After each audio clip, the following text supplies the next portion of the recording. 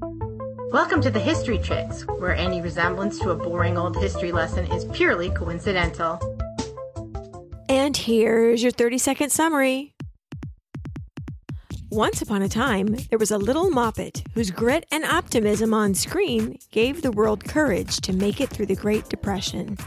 But time is a fickle mistress, and fashion is too, and Shirley Temple reinvented herself, this time to star on the political stage. The end. Let's talk about Shirley Temple Black. But first, let's drop her into history. In 1931, Thomas Edison submitted his last of over 1,000 patents. This one was for an electroplating component. Jane Addams was awarded the Nobel Peace Prize. The 98-foot-tall Christ the Redeemer statue in Rio de Janeiro was completed. Alka-Seltzer and electric shavers were first sold. Alvin Ailey, James Earl Jones, James Dean, Toni Morrison, Rita Moreno, William Shatner, Leonard Nimoy, Desmond Tutu, and Dan Rather were all born. Anna Pavlova, Ida B. Wells Barnett, and Thomas Edison all died. And in 1931, little Shirley Temple stood in front of a film camera for her very first movie. Shirley Jane Temple was born April 23rd, 1928, the third and last child of George Temple and Gertrude Krieger Temple. Papa George was originally from Pennsylvania. He was a California transplant, but his family had been in the United States since before the Revolutionary War. His father had been a very eccentric doctor. However, he died when George was just 8, leaving the widow Temple with 4 children living in Erie, Pennsylvania. When George's older sister contracted tuberculosis, the family needed to look for someplace warmer that was better for her health, so they moved to California. And it was there that George went to school for only about a year because he had to drop out of school at 14 to get a job to help support this family. Eventually, everybody in the family is working just to put a roof over their heads and food on all their plates. He started his job as a clerk and then slowly started to work his way up. Mama's family moved to LA the same year that Papa's did, although she was significantly younger. So at the age of 10, she moved from Chicago to LA for job opportunities for her German immigrant father. In Chicago, where they lived, he had owned a jewelry store and a watch repair shop. So the shop moved to California. The family lived above it. The shop was open below. Mama and Papa worked in the shop. And little Gertrude, she was responsible for her younger brother, Ralph. So she did a lot of babysitting. So here, Mama and Papa are in these very working class families. Mama, as she got older, got a job outside of the house as a stenographer. Not too many opportunities for young women in 1910. So all the adults are having to work to provide for their respective families. But in their spare time, they're young people.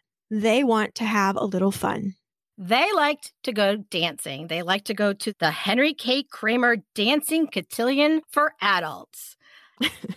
It sounds really fancy, It sounds so fancy. You went to be seen. You went to hang out with your friends. You went to dance. You went to meet opposite sex. So what we're saying is they met at the club.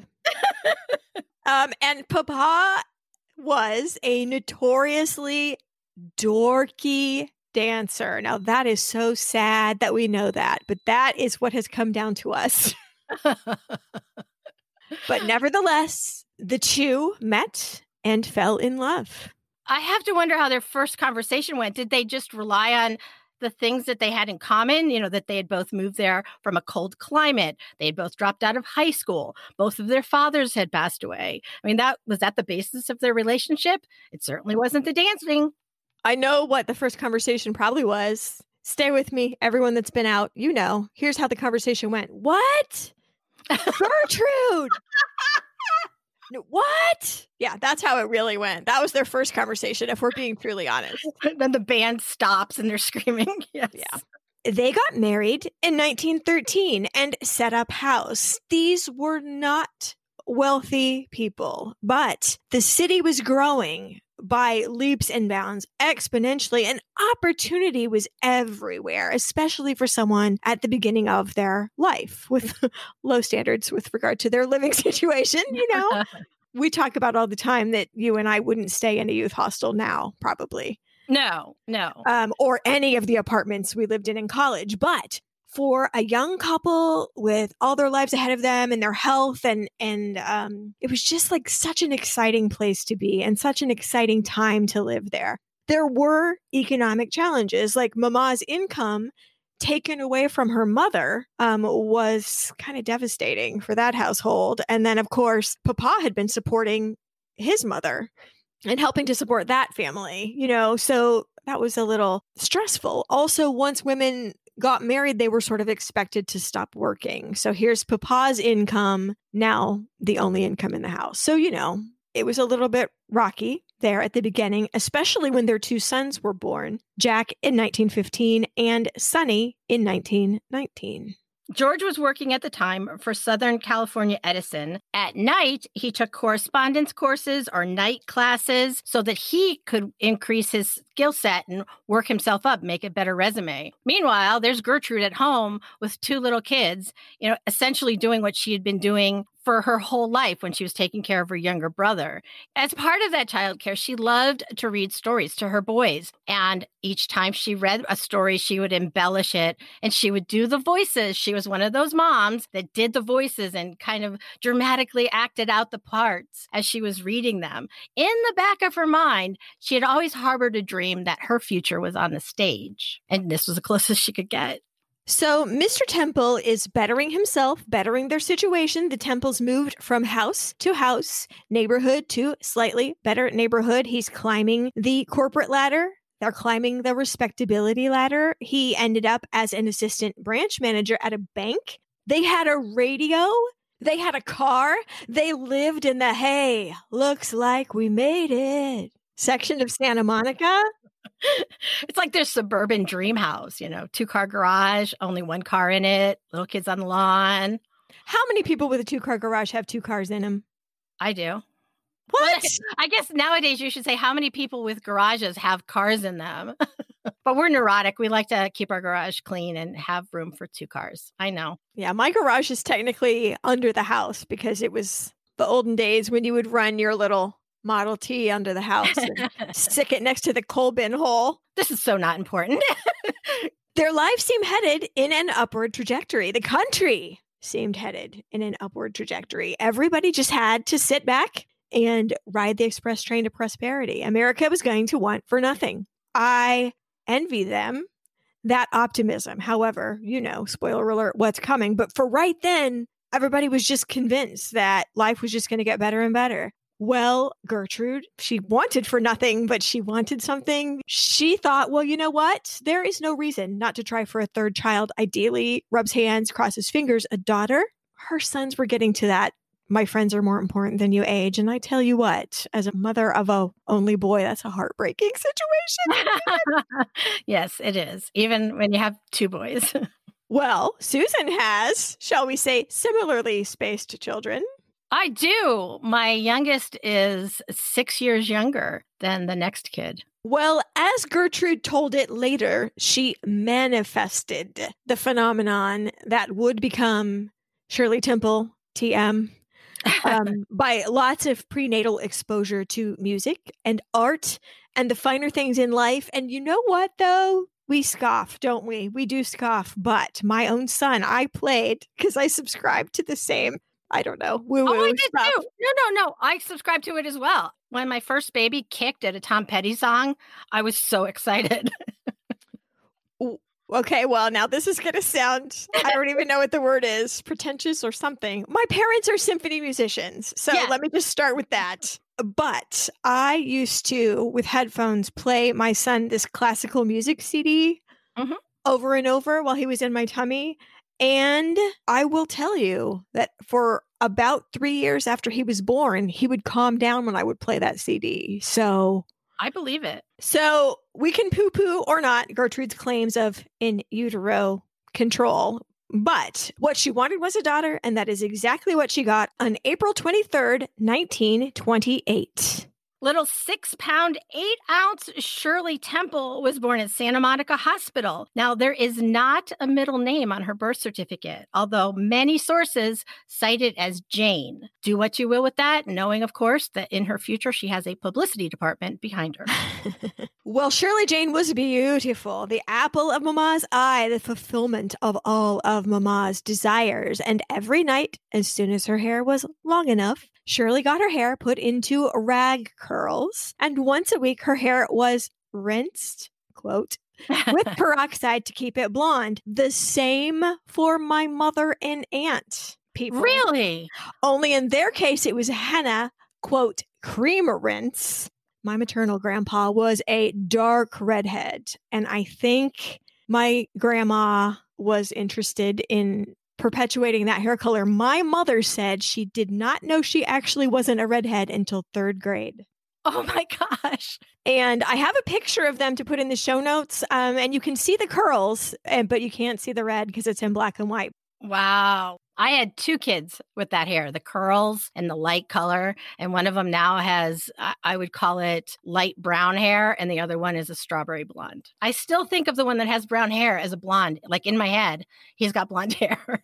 Well, just a brief note here on the outside world before we head back into Shirley's small world. The year 1929 is famous as the beginning of the Great Depression. The famous stock market crash happened when Shirley was about 1.5 years old, but it wasn't really like we imagined it. You know, one day fountains of champagne and the next day the bread line. Exactly. It was a few years of, how do I describe this? Like hope, rebound, and then another punch in the face.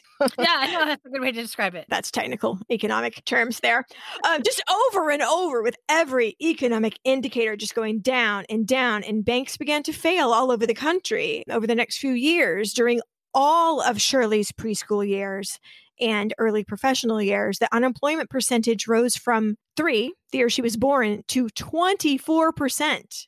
By the time Shirley was 4, 1 in 4 workers were out of a job. A big percentage of the rest of Americans were getting by on odd jobs or reduced hours, i.e. reduced wages. And I imagine that Papa in the banking business himself had to be at some level every minute of his waking life constantly afraid that he would join their ranks. Oh, absolutely. He had to take a cut in pay as soon as all the other banks were starting to fall. But I also think he's probably grateful that his didn't, and it never did, which is saying something nice. But the Temple family, you know, they had a mortgage, they had that car to pay for, they had 5 mouths to feed, and he had a reduced income. So everybody had to tighten their belts. However, Mama followed the path of ambitious mothers all over the country. Luckily, she was on site and didn't have train tickets or hotels to pay for, but she enrolled Shirley in and that's a capital THE, premier dance studio and booking agency run by former Ziegfeld Follies dancer Ethel Meglin. Being accepted here was considered a giant coup. This was like a feeder to the movie business, as this establishment was often visited by talent scouts from nearby movie studios. In fact, only 3 years before, Frances Gumm and her sisters were discovered here. We, of course, know her as Judy Garland, who we did cover in the Women of Oz podcast. So tap, tap, tap, big smiles, children. Shirley and her fellow 3-year-old classmates were in the middle of class when 2 strange men came into the room and everyone else was on their best behavior. But Shirley noped herself on out of sight. She and another little girl hid from the talent scout behind a piano, but he was looking for some specific age children, under 5s, and Mrs. Meglin didn't accept a lot of under 5 children. So when he saw these 2 little pairs of feet, he had the girls come out and audition for him.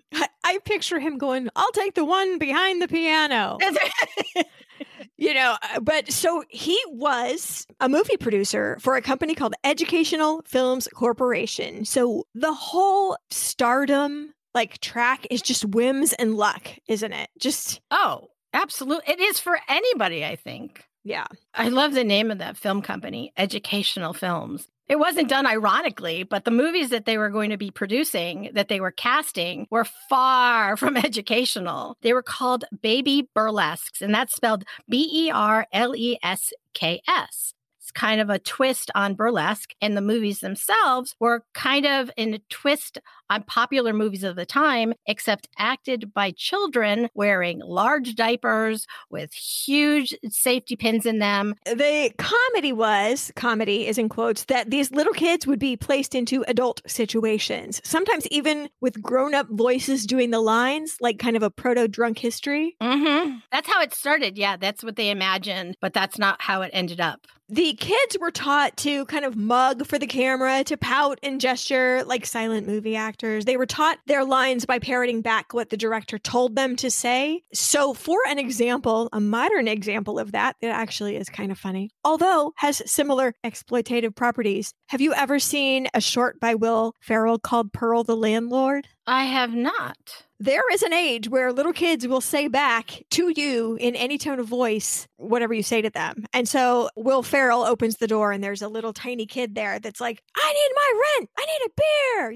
You got to move out or whatever. And it's kind of funny. But anyway, so Google Pearl the Landlord if you want to see how that worked. Here's the worst thing ever to me. They kept a black painted, like a 6-foot by 6-foot box with a block of ice in it. How specific. And somebody has to order the ice. Just kills me. And the kids, all under 4, if they annoyed him, he would have them put in the box to go sit on the block of ice in their little diaper pants and think about what they had done. You know what? I know. They told them, if you tell your parents were not allowed on the set, there will be consequences. Shirley, of course, was a normal kid. She had to sit in the box. She did try to tell her mother, but her mother either thought she was exaggerating or just had put blinders on and refused to listen to it because the family needed the money. Not only was Shirley working, but Gertrude herself landed a gig with Shirley as Shirley's seamstress. That's right. She made her costumes,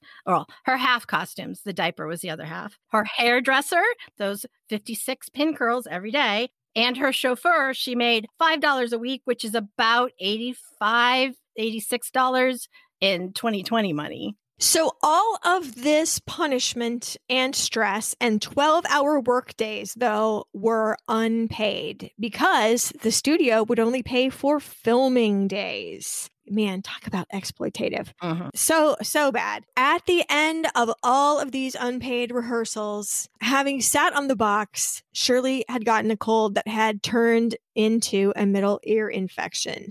And she was very, very sick the day before filming, and her mother had to rush her to the emergency room to get her eardrum pierced. That's what they did to let the infection run out. Now, I think they do that now to put tubes in your ears. There were no tubes. It was just a piercing, and then you would lay on one side and let the infection come out. It's painful. It's scary. I can't imagine Shirley got very much sleep. And her mother asked, can we delay a day? Because Shirley's really very, very sick. And the producer's like, she doesn't show, she gets replaced. And you know, that is the theater business. There's 100 kids in line behind you, lady. Mm-hmm. But doesn't it seem brutal to take a sick 3-year-old to work, to get yelled at and put in a box? Mm-hmm. And that first day of work, she did show up and she worked a 12-hour day. To pay for production, they had their little actors and models go pose for advertisements for free. The kids would pose for free because that was in their contract, but educational films got the money and that's how they paid for production. So all in all, the business model was super suspect, and you really, really had to look at these parents and go, do you need this stardom that badly that you're ignoring all these red flags? No kidding. And then just the filming was not only physically demanding on these kids, but it was dangerous. I mean, there was no codes in place for safety. There was one scene where Shirley and another kid were on a cart rolling down a hill. So they were really on a cart rolling down a hill, and it hit a wall. And the director looked at him and said, "This isn't playtime, kids. It's work." Okay, I get hurt when I work. Contrary to what Gertrude was saying, which was, oh no, Shirley does this for play. That's her playtime. In addition, the studio had a deal where they would take a percentage of her earnings if she was loaned out. Now, that actually seems the only reasonable scenario. That's like an agency fee. Ultimately, Shirley was in 8 official baby burlesques, one of which she played a dancing showgirl. She said she was very expensive. I'm like, oh, Lord, R-rated, GR, waving myself. You know what? Shirley Temple herself, in an interview as a grown-up person, called these baby burlesques, and I quote, a cynical exploitation of our childish innocence that were often racist or sexist. So that's what Shirley thought of them. Not Playtime.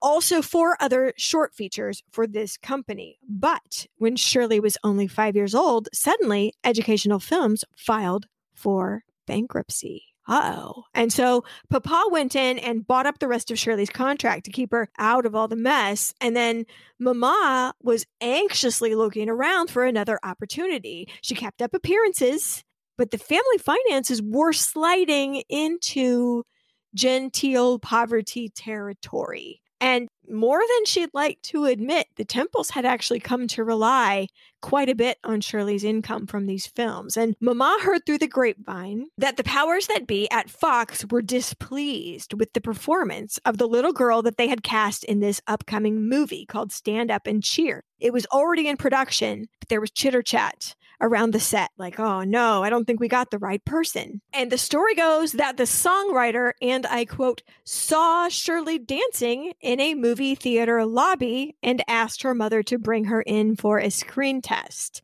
So that is the probably close to the truth story. It was later put about that she won over 250 other little children. Was there some stalking of this guy? That's what I think, to put Shirley in his way. Yeah, I think he was just going where kids were, kid actors, to look at them. And that's where the kids were that had experience, because it was one of the baby burlesque openings. So I can totally imagine, though, seeing this guy and like, dance, Shirley, dance. You know, they're all standing there. Pull his attention to you. So it smells of fish. I'm just going to say this whole like coincidental meeting. So he brought her in for a screen test and hey, presto. Shirley replaced the original cast member. How horrible does she feel? Did you know that Harry Potter was recast too? I did not know that. This other kid literally had the part. Of Harry? Yes. And then they found out he wasn't British and recast him. Oh. Yikes, but yay. That has got to be, I hope that guy's okay. I don't know. Okay, I'm sure he is.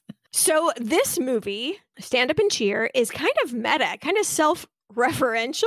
Can this showrunner's little daughter work on his show in defiance of child labor laws?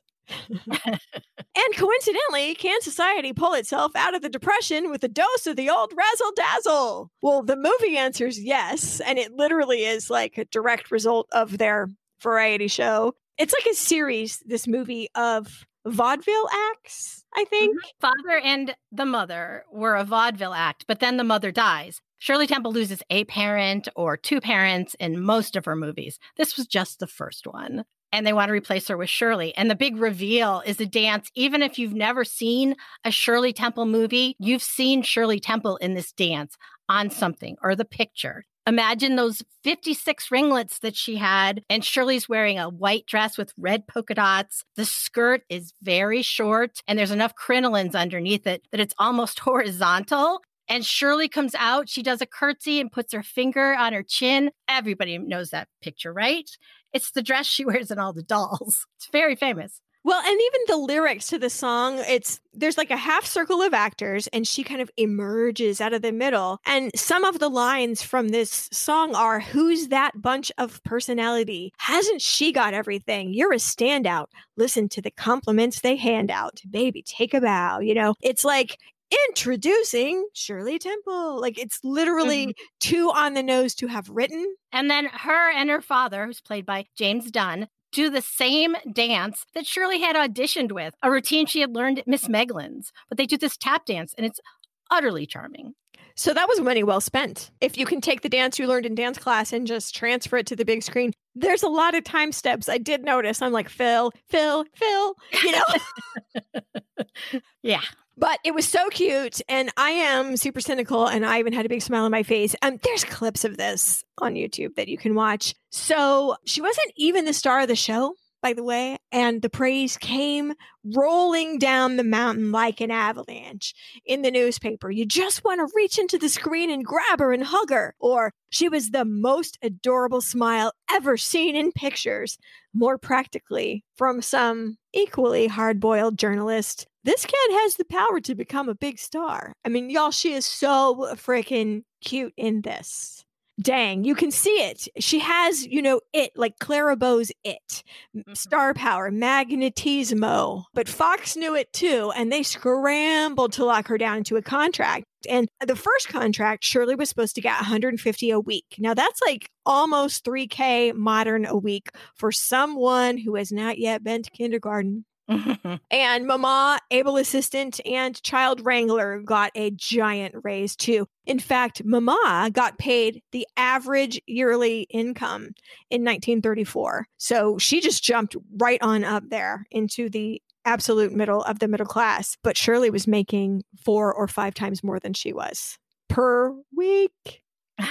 But wait, there's more. While Shirley was out on loan to another studio, the old black box ice chest production company decided to sue for, quote, their percentage. And oh, did they not know what hit them? The resultant lawsuit and publicity ended up with, number one, a slap down for the Educational Picture Company. Of course, they slunk back into their hole. And number two, a 7-year contract with Fox, where Shirley was now making $1,000 a week, like $1 million a year, today's money, plus bonuses for completed films, plus, more importantly, as far as Shirley was concerned, a scooter, unlimited jump ropes, dolls, and lots of other toys. While all this financial scrambling was going on, the publicity department was building up Shirley's image. Where did this child come from? She came from nowhere. Really? She had made like 20 films at this point. Did she have any training? No, she's just a natural.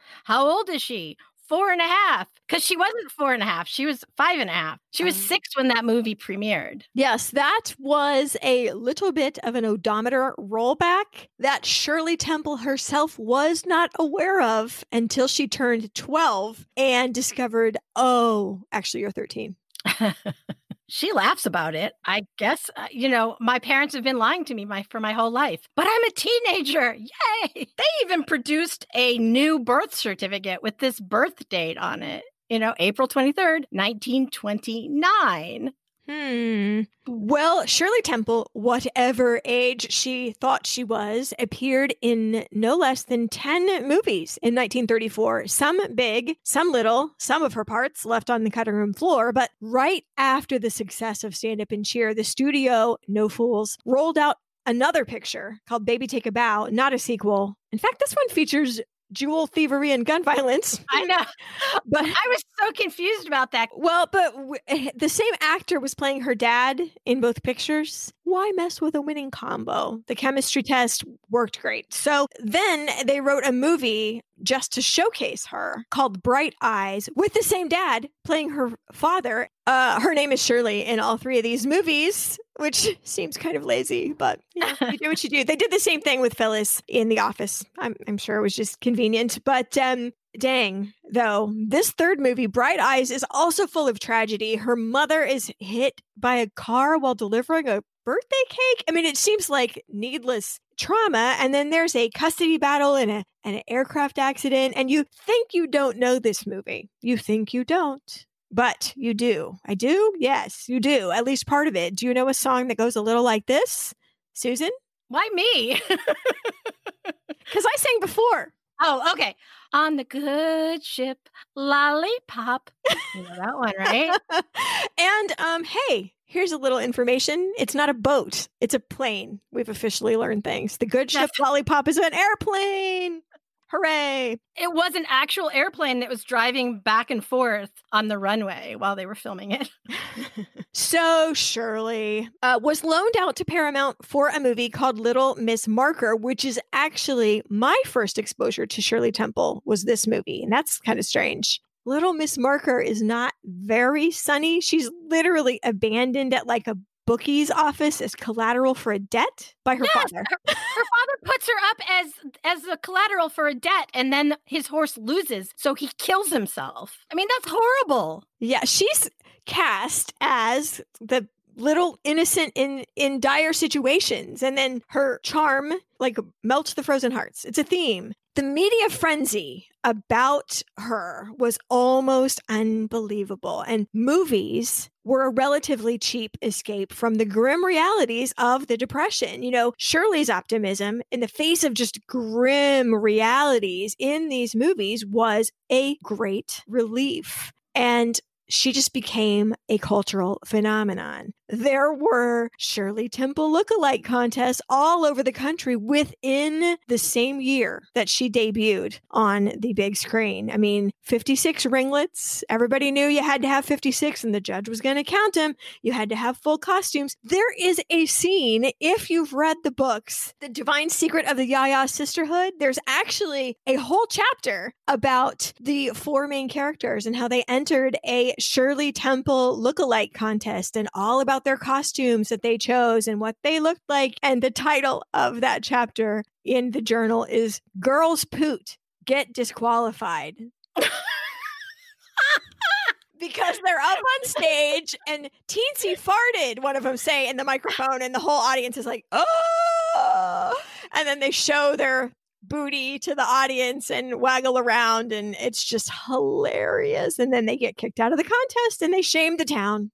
She was so popular that the Brown Derby restaurant in Hollywood created a drink in her honor. It's lemon lime soda, grenadine, and cherries, and we still know it as the Shirley Temple. Shirley didn't like it. It was too sweet for her. Her parents weren't crazy about the name being used because they weren't making any money on it. And the only time that they could bring a lawyer in on it is when a soda company wanted to mass produce it and call it Shirley Temple Soda. And that was when they crossed the line and it had to just be Shirley Tea Soda. But in my in-depth research for this podcast, I found a cocktail called Dirty Shirley, and I made it, and it was quite delicious. What's in a Dirty Shirley? Vodka and grenadine and lime juice. It was good. And lots of cherries, which is fine because I mean, the recipe asked for some shishi cherries that I didn't have. I just had, the little jar from the ice cream section. But I love maraschino cherries, so I threw them all in there. Actually, I put them on a Twizzler like olives. I took a picture. I'll put it in the show notes. Well, so much was thought of Shirley's work during the year of 1934 that a special Academy Juvenile Award, which they kind of refer to just as the Juvenile Oscar, was given to Shirley for, quote, outstanding contributions to entertainment for her first year as a big star. This award, it was just a tiny little Oscar. It was only given out 12 times in the history of it, and the last was Haley Mills in 1960. But the very first was our Shirley Temple. And she, at the age of 6, is still the youngest Oscar winner ever.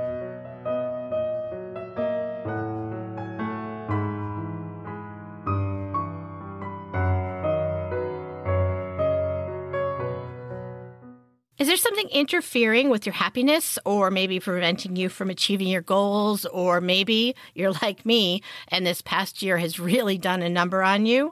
BetterHelp is here to do just that. Help. I am a longtime proponent of talk therapy. BetterHelp connected me with a licensed professional therapist, and she's experienced in the issues that I need to work out. All of BetterHelp's counselors meet with you online, either through video chat or a phone call, whichever you're more comfortable with. And what's important to all of us right now, it's more affordable than traditional offline counseling, and financial aid is available. BetterHelp will assess your needs and match you with your own licensed professional therapist. And you can log into your account anytime, send a message to your counselor, and get back timely responses. I've been journaling on the BetterHelp site, and I haven't journaled in years. Bottom line, BetterHelp is committed to facilitating great therapeutic matches. BetterHelp wants you to start living a happier life today. Visit BetterHelp, that's HELP/HistoryChicks, and join over 1 million people who've taken charge of their own mental health with the help of an experienced professional. As a listener of the History Chicks, you can get 10% off your first month at BetterHelp, BetterHelp/HistoryChicks.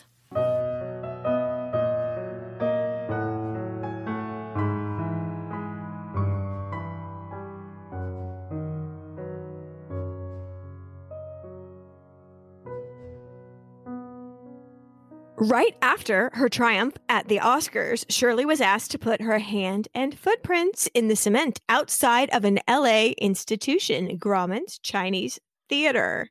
The first star to do this, in fact, was another The History Chick subject, Mary Pickford. Mm-hmm. Some other names already there by the time Shirley Temple got there. Douglas Fairbanks, of course. Joan Crawford, the Marx Brothers, Jean Harlow. So that's kind of amazing. Her square says, "Love to you all, Shirley Temple." It's cute. So unlike other stars whose feet are there, although I do think R2-D2's trek is there, but not till later, obviously. She put her little bare feet into the cement. Ooh, said everyone, bare feet. Ah, that's so cute. Well, why did she do that? Because she is a consummate professional. And during the time when she was putting her handprints into the cement, she lost a tooth. And she was doing a little tap dance to distract people from looking at her face until she took care of that. And in answer to the question that you're all asking, like, oh, wait, how did they deal with that? The answer is caps and bridge work for many years. Yeah, immediately. Like she would lose a tooth and the next day she'd be sitting in the dentist chair getting fit for a cap. Oh, yeah, that's not the last time a tooth has played a role in her story. I was going to insert these later, but let's do the teeth stories now. At one point, John Steinbeck himself was on the set with his production of Grapes of Wrath. That's a very serious, dramatic retelling of a family's travels during the Dust Bowl. And he and the head of studio were sitting there, and all of a sudden a messenger ran in. His hair was on end. They were panicking. Tears were coming out of the guy's eyes. Oh, no, what happened? Is it war? Is it war? And the guy whispered in his ear. And the president of the studio leaped up and ran out the door. Turns out Shirley Temple had lost a tooth. Yeah, that's alarming. President Franklin Roosevelt asked Shirley Temple upon meeting her, "Honey, why aren't you smiling?" And she said, "I lost a tooth. I can't have a smile in a picture." So it was a grin for her and not a smile. It's a big piece of her persona. Oh, yeah, because she smiles and that dimple comes out. So 1935. She only made 4 movies in 1935, but they were big ones. And here we encounter another The History Chicks subject in the first one called The Little Colonel. Our old friend Hattie McDaniel plays the housekeeper. And just like all the other Shirley Temple movies, this one has some very dark elements, hostage crisis and estranged family, but also some, from this time period, very disturbing content. It's very minstrelly, if you know what I mean. There is, however, the very famous staircase dance with African-American dancer turned actor Bill Bojangles Robinson. Their pairing was dynamic. If you've ever watched that scene, you can see the affection that they have for one another while they're dancing up the steps. And they truly had that. This was a wonderful friendship that Shirley and Bill had for the rest of Bill's life. Bill Robinson was kind of a trailblazer himself. He was the very first Black solo performer in a major vaudeville house. He was kind of a big deal. His appearances in her movies, through no fault of his own, were problematic in the Aunt Jemima school of problematic. So one thing that is interesting to me, their dance on that stairway, which we will link you to because it is dynamic and spectacular. And he, in fact, taught her to dance by feeling the beat and not looking at her feet. So how about that? That was the first interracial dance in motion picture history. They hold hands while they're dancing, and that particular part of the scene was cut out of films that were shown in the United States South. This is 1935, and that would just be too much for theater goers to see. So there are a lot of minstrel elements in the 1935 movies, including Shirley in literal blackface in The Littlest Rebel a little later in that year. But I do want to say on a higher note that Shirley pointed to her dance scenes in 4 separate movies with Bill Robinson as moments of actual, real joy. And she said, quote, "I was ecstatic." So when you see her smiling in those scenes, that is Shirley just radiating the happiness of the moment. She would do anything to go dance with him and hang out with him. She called him Uncle Bill. I honestly wish that we could do a show on Bill Robinson. His life is so spectacular, and he had to thread such a needle, kind of like Hattie McDaniel did. Like anything he did was scrutinized so heavily by every side, and there was literally no winning in his art and in his life. And I just really admire him. And so did Shirley, of course. And she was too young to know how hard a row he had to hoe, Yeah. All she knew is that he could come to dinner at her house, but she could never go to his house. He said that wouldn't be appropriate. Although he had pictures of her in his dressing room. He had pictures of Shirley Temple. God, I just loved the dynamic between the two of them. It was just lovely. I loved it. So one more movie of 1935 before moving on. There's a movie called Curly Top, another box office hit. And I decided at some point during research to walk in and ask my son, who is 15, as are most of his friends in that area. I decided to ask him if he had ever heard of Shirley Temple. Mm-hmm. And he has this setup where he's playing a video game on Discord. Don't at me, people. I don't really understand it. So he's playing a game with somebody or some buddies on that situation. And then he had people on a laptop, 4 people, Zoom, also playing, talking. And then he had somebody on his phone propped up.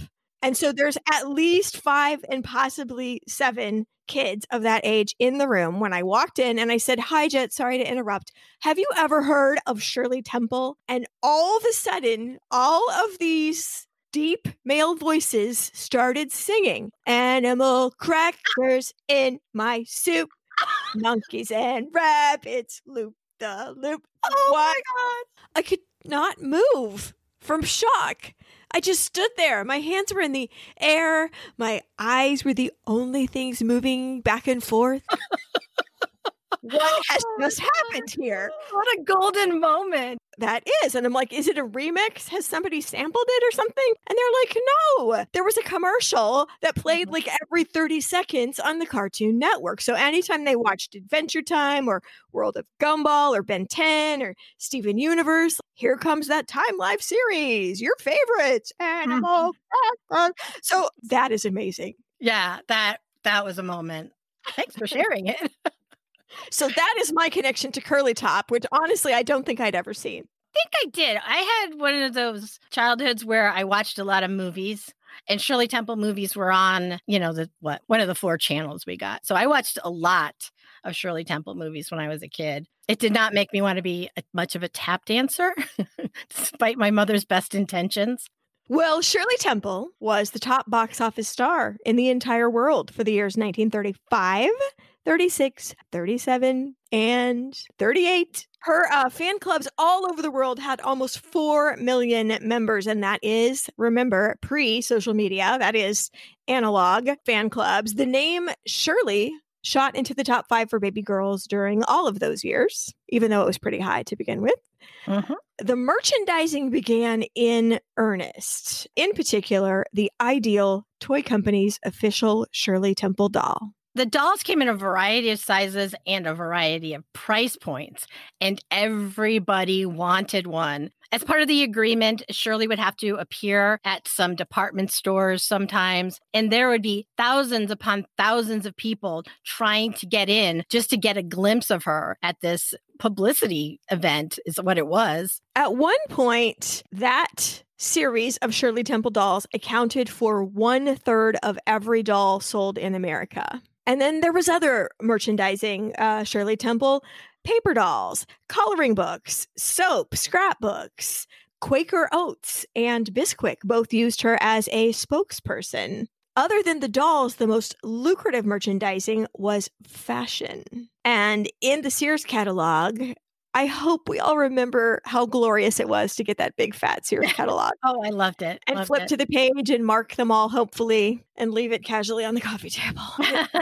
The Sears catalogs during those years had whole sections of clothes inspired by Shirley's wardrobe. And I quote, "Shirley and her cute clothes have stolen everyone's heart. No wonder every little girl wants to wear these same styles." No. Shirley Temple was aspirational. Girls wanted to be her. Mothers wanted their daughters to be sweet and charming and delightful, like Shirley Temple, the ideal American girl.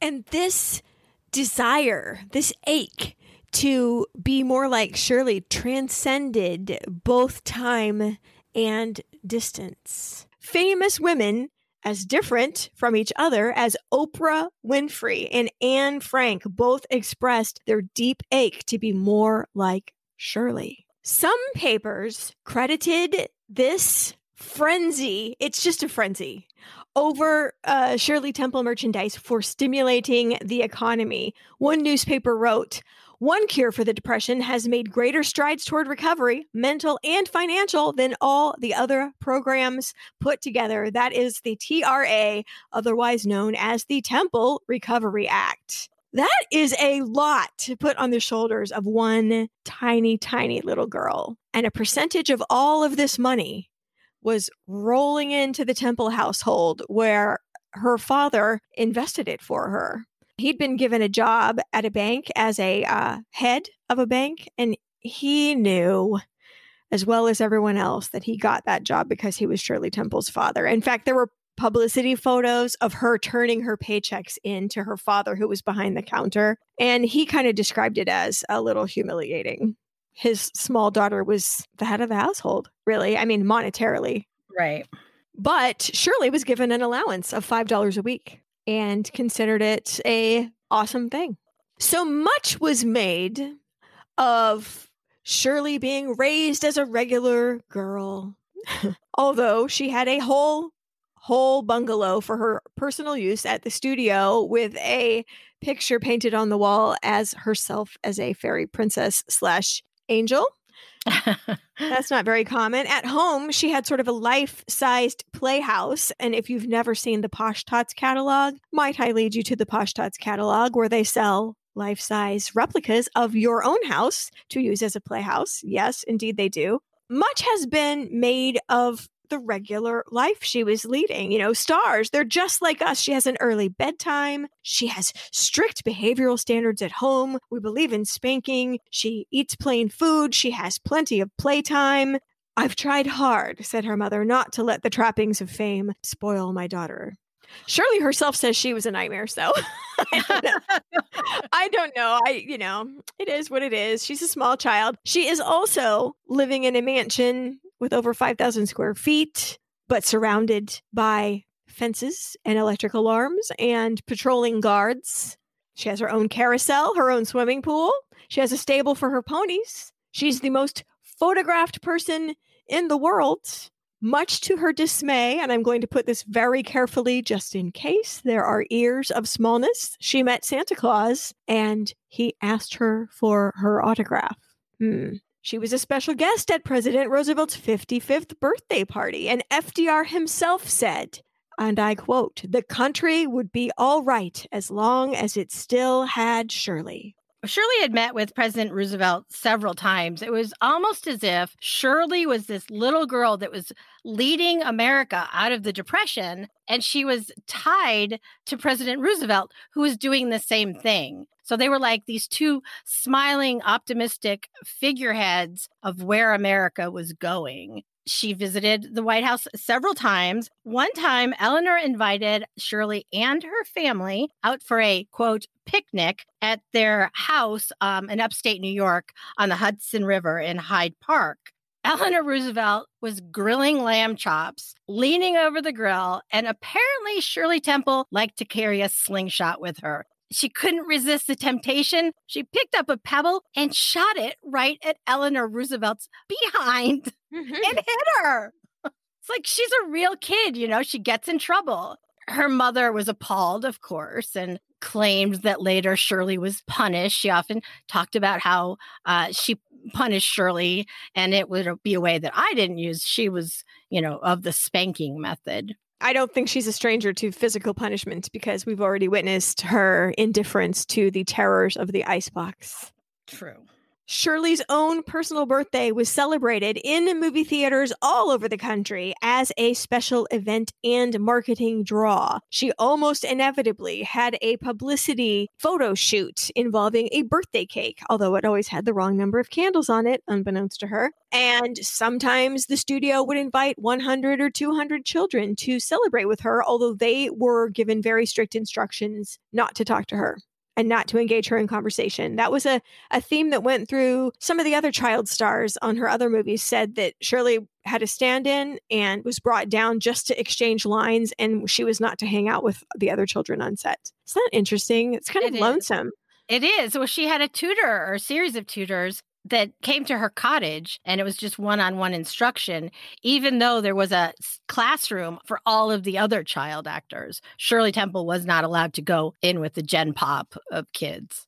And then she had a bodyguard, at least one, wherever she went. People were very jumpy, understandably so. Like death threats, kidnapping threats had been coming in the mail. And 1932, I want to say, I don't know, that Charles Lindbergh's little boy was kidnapped and ultimately killed. And so that was on the top of everyone's mind, that no matter how nice 99% of the population is going to be, you're always going to end up with some threats. And, you know, she had to go to work in a bulletproof car, that kind of thing. So well, she also had state-of-the-art security at her house, of sensors on all the entrances and guards. And if anything happened, this police station was notified immediately.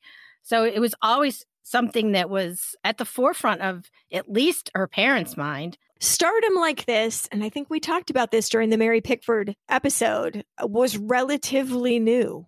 No one had ever seen this kind of thing outside of royalty, if you think about it. All of this adoration and love and just fandom was a very alien concept and hadn't really been explored, like the darker elements in it.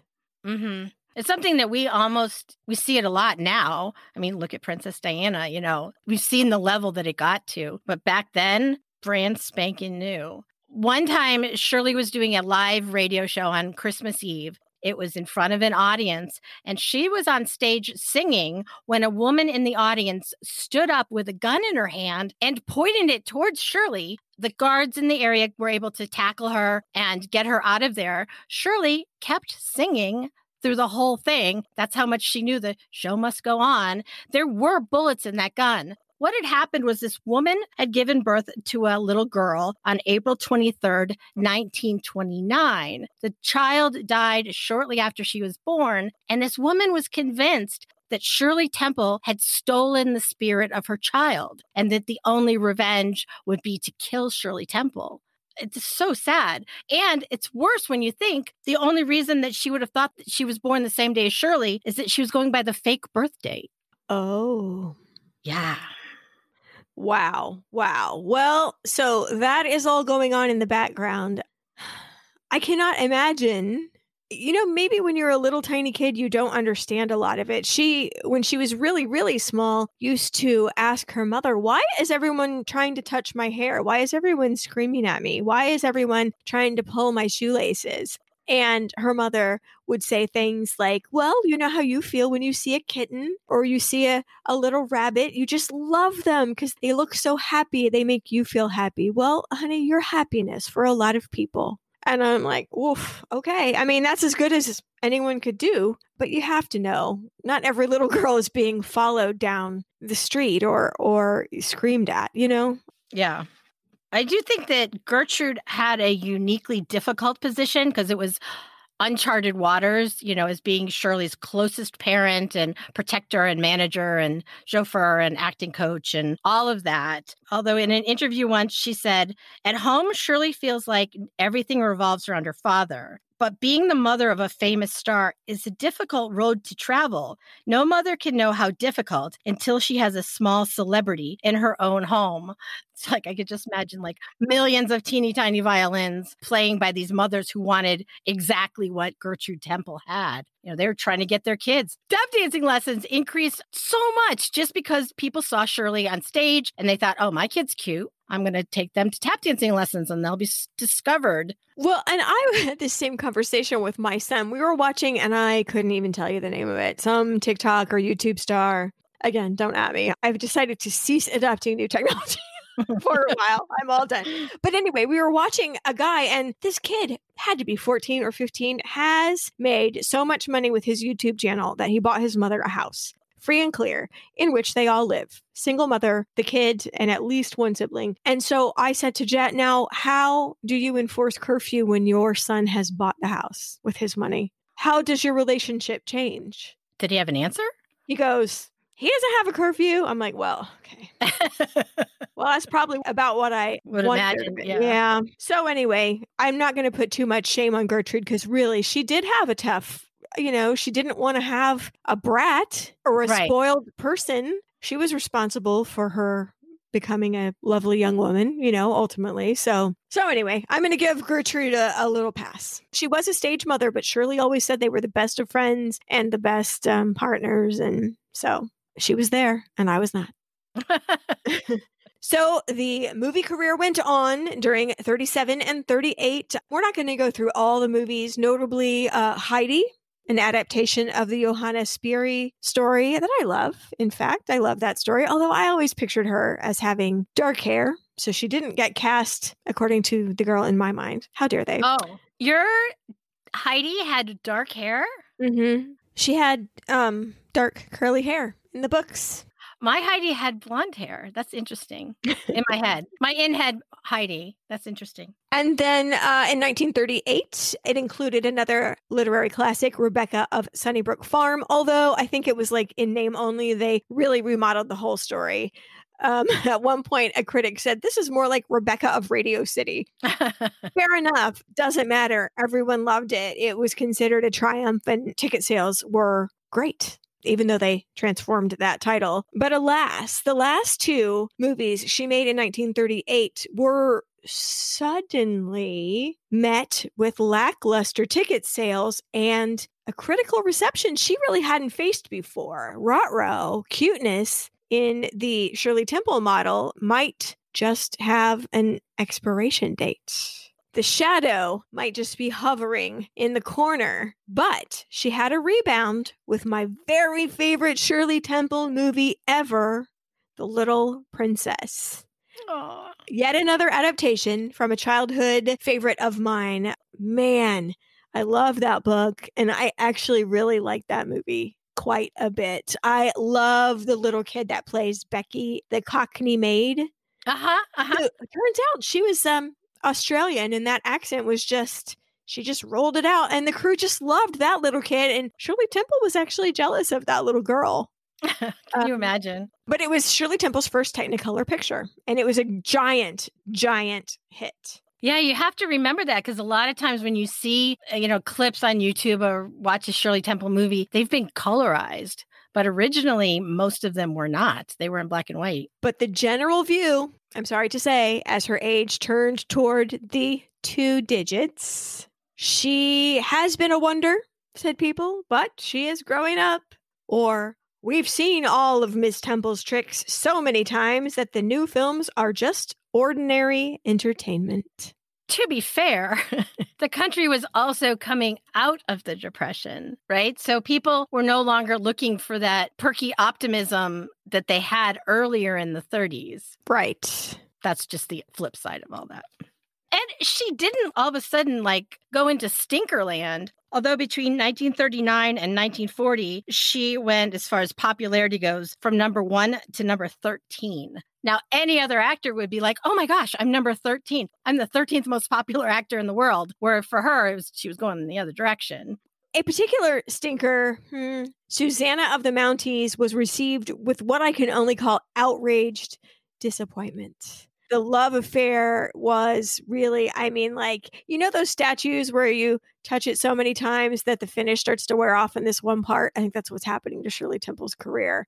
As a not final, but definitely hard blow. There seems to be some buzz about The Wizard of Oz. Now, different sources you will read will say that The Wizard of Oz people wanted Shirley for the main character, and her studio refused to lend her for one reason or another. Other sources say that Shirley Temple didn't make it because she had a weak singing voice. Now, I'm here to tell you a weak singing voice never stopped anyone. If you've ever seen Harvey Girls, there's a character in there that doesn't sing the whole time, and she's a major star, so whatever. I think Shirley Temple's charisma could have carried it. Also, she was the correct age for Dorothy. Right. And still had a recognizable name, so I don't know how serious were those negotiations about getting Shirley Temple over for The Wizard of Oz.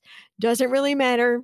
We all know who finally got it, another alum of the dancing school. Frances Gumm, that was Judy Garland, who had to be strapped down to play the right age, if you know what I mean. The corsetry was tight. So there it is. For the first time in Shirley Temple's career, do you hear that silence? Do you hear the crickets? Because that's what happened. There was a period of time in which she was working on nothing. And it is just that strange. Mama's behind the scenes, tap dancing and making phone calls. And look, said Zanuck, the president of Fox, I'm not here to develop Shirley's career, ma'am. That's not what I'm on this earth for. I'm in business to make money. And her mother was justifiably, I think, outraged. Shirley Temple saved your studio. Shirley Temple had paid the bills. Shirley Temple has made you $20 million. You know what I'm saying? Like, you owe her. You need to get her some good material, and you need to stop being obstructive just because she's growing up. You need to find her some good material to work with. And the relationship between Shirley Temple's mother and the studio got so bad that they decided to only communicate by letter from now on. They could no longer meet face to face. It was just too contentious. And so when Shirley was cast in a movie called Bluebird, which did start out in sepia and turned into color, and it was based on a fairy tale, like kind of very loosely Hansel and Gretel. It was sort of poorly written and poorly received and kind of seen as the generic version of The Wizard of Oz.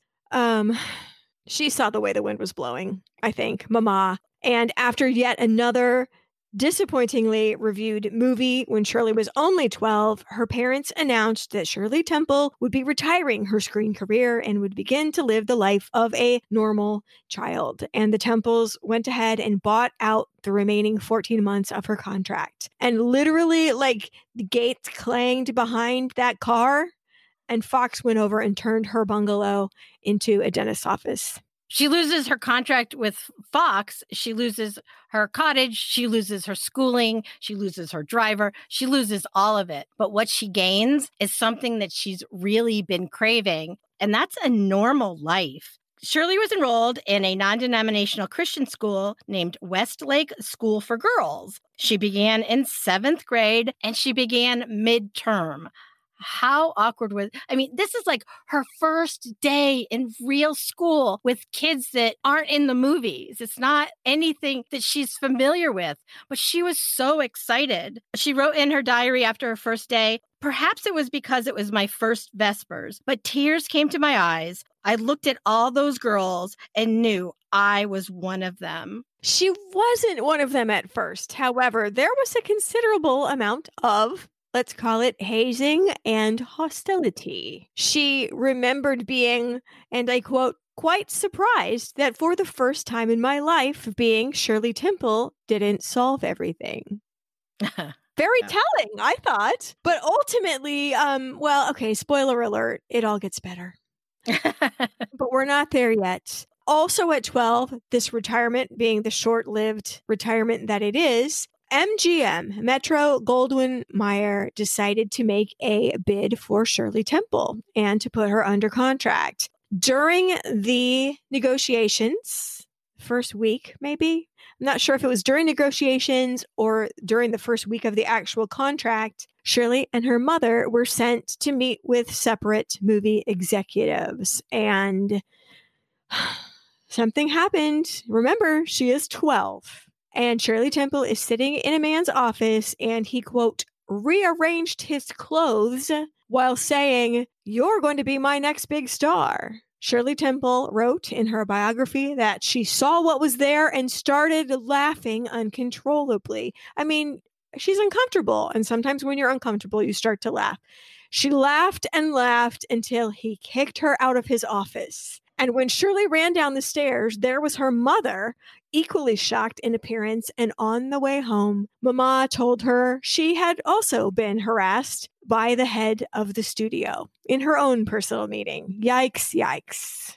She only made one movie for that studio, and it was not received very well at all. The main adjective I have to say is the reviews were vexing. But Shirley was kind of okay with all of this because she could have her regular life. She could walk into the doors of her school and not talk about movies at all. And there was a little bit of a problem because Gertrude was used to doing Shirley's hair, and she gave her a little bit of lipstick every day, which wasn't allowed. It broke the dress code. So Shirley at 12 is starting to take care of herself, get herself ready for school and go to school and follow the rules at school. She's struggling academically, but she's starting to meet people. And she had her actual first real birthday party. It's at the Bel Air Country Club. It's with kids that she actually knows, students from the school. And she wakes up on the morning and she thinks she's turning 12. And that's the day that her mother tells her, "No, I'm sorry, honey, you're really already 13. I mean, she hasn't really lost a year of her life, but she has lost a year of her life. But now she's a teenager. When you're 12, you don't want to be 12. You want to be a teenager. She thought it was really cool. It's like, oh, awesome. What a birthday present that is. Yes, exactly. Okay, I get it. At school, she talked about boys with her friends. She sang in the Glee Club. She wrote an anonymous gossip column in the school newspaper. She played small parts in school productions. And Gertrude actually was getting involved too. She was a PTA mom. She was an officer in the Moms Club, and she was chaperoning dances. I mean, this is not a set of a movie. This is their real life, and it's so normal. Except for her giant life-size playhouse in the backyard turned into a glorious teen hangout, including soda fountain. And there's the swimming pool right there. And there's a tennis court and a badminton court. And it's like, yeah, okay, let's go to Shirley's. Yeah. Well, she had a screening room and a theater stage and a bowling alley in her little cottage. My house couldn't hold a bowling alley. Well, so there you go. She was quite popular, I think, in her own merit. I mean, everybody's the same age as she is. For the first time, she just gets to be without any pressure from outside forces to conform to a character. She gets to be herself. So no less a luminary than David O. Selznick, fresh from the absolute triumph of Gone with the Wind, had started his own motion picture company called Vanguard. And he approached Shirley Temple with, I think, what could have become a second career proposition. He believed that she had to sort of start over and appear in movies that are not, and I quote, a Shirley Temple vehicle, but other people's movies that she could play parts in, like Little Sister or Best Friend or that kind of thing. And the movies that she appeared in under that umbrella were reviewed as appealing and even splendid. So that might be a path back to, if not superstardom, at least a public life in the movies. Yeah, extending her career just a bit more. And if you watch those movies, she's a teenager and she's an adorable teenager. So that would have been a logical step, for her. She had her much ballyhooed first screen kiss. And it is weird when you run into kids like that you used to babysit or whatever, and they're at the bar drinking a martini. You're like, what? Cognitive dissonance. And so the whole world was like, what? Shirley Temple is having a screen kiss. And so it became kind of a giant deal among, mostly grown-ups. I don't think teenagers really found it that appealing. I think they were all done. She was their Cartoon Network, like they had passed her or whatever. But Anyway, it wasn't even her first screen kiss because, as I recall, I think she got a big fat smooch in one of those baby burlesques. So her first screen kiss was like age 3. Yeah, it was her first one. And she actually had 2 lines in that movie. It was runt page after front page. And her 2 lines were, oui, oui, mon chéri, and ma oui, mon capitaine. She kissed the cheek of mon cher and ma capitaine. So... Okay, well, maybe this was the first kiss on the lips. Then. Yes, it's like a real kiss, the first one. So, Shirley, along with both other movie stars and other young women of her age, volunteered quite a bit during World War II. Hers took the form of Hollywood canteen dances for the troops. She also traveled on tour to army posts, entertaining the troops. She actually sang in front of a lot of people in person, which I don't think she had actually really done a lot of. She even said, I'm not a veteran of the theater. I'm a veteran of the movies. So this was a little bit scary for her. She did radio broadcasts and also hospital visits. One in particular really struck me. She was visiting a ward and a young soldier recognized her. You're Shirley Temple. And she agreed. Yes, indeed, she was Shirley Temple. Is there anything I can do for you? She said. How are you? Not very good. I'm sorry to say that my leg is going to be taken off tomorrow. Is there anything I can do for you? She said.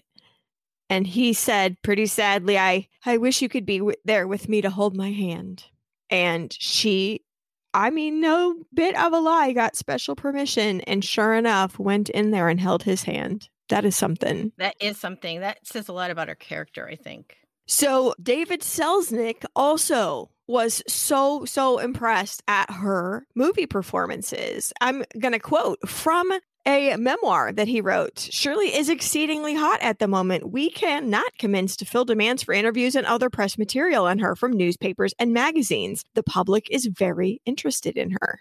So there you go. It could have been a comeback, the momentum was turning in the other direction. I do wonder how much her real life was helping her at this stage in her acting career because she was going to, quote, real school and had real friends and was a, very typical teenager offset. So I wonder how much she brought that to her role that she wouldn't have had if she had just gone right from child movies to teenage movies. The lines are kind of blurring again between Shirley Temple, TM, and Shirley Temple, the person. Mm-hmm. I think you're right. I think people were starting to go, oh, this is how teenagers act. Right. Like the way they used to say, this is how little girls should act. Mm-hmm.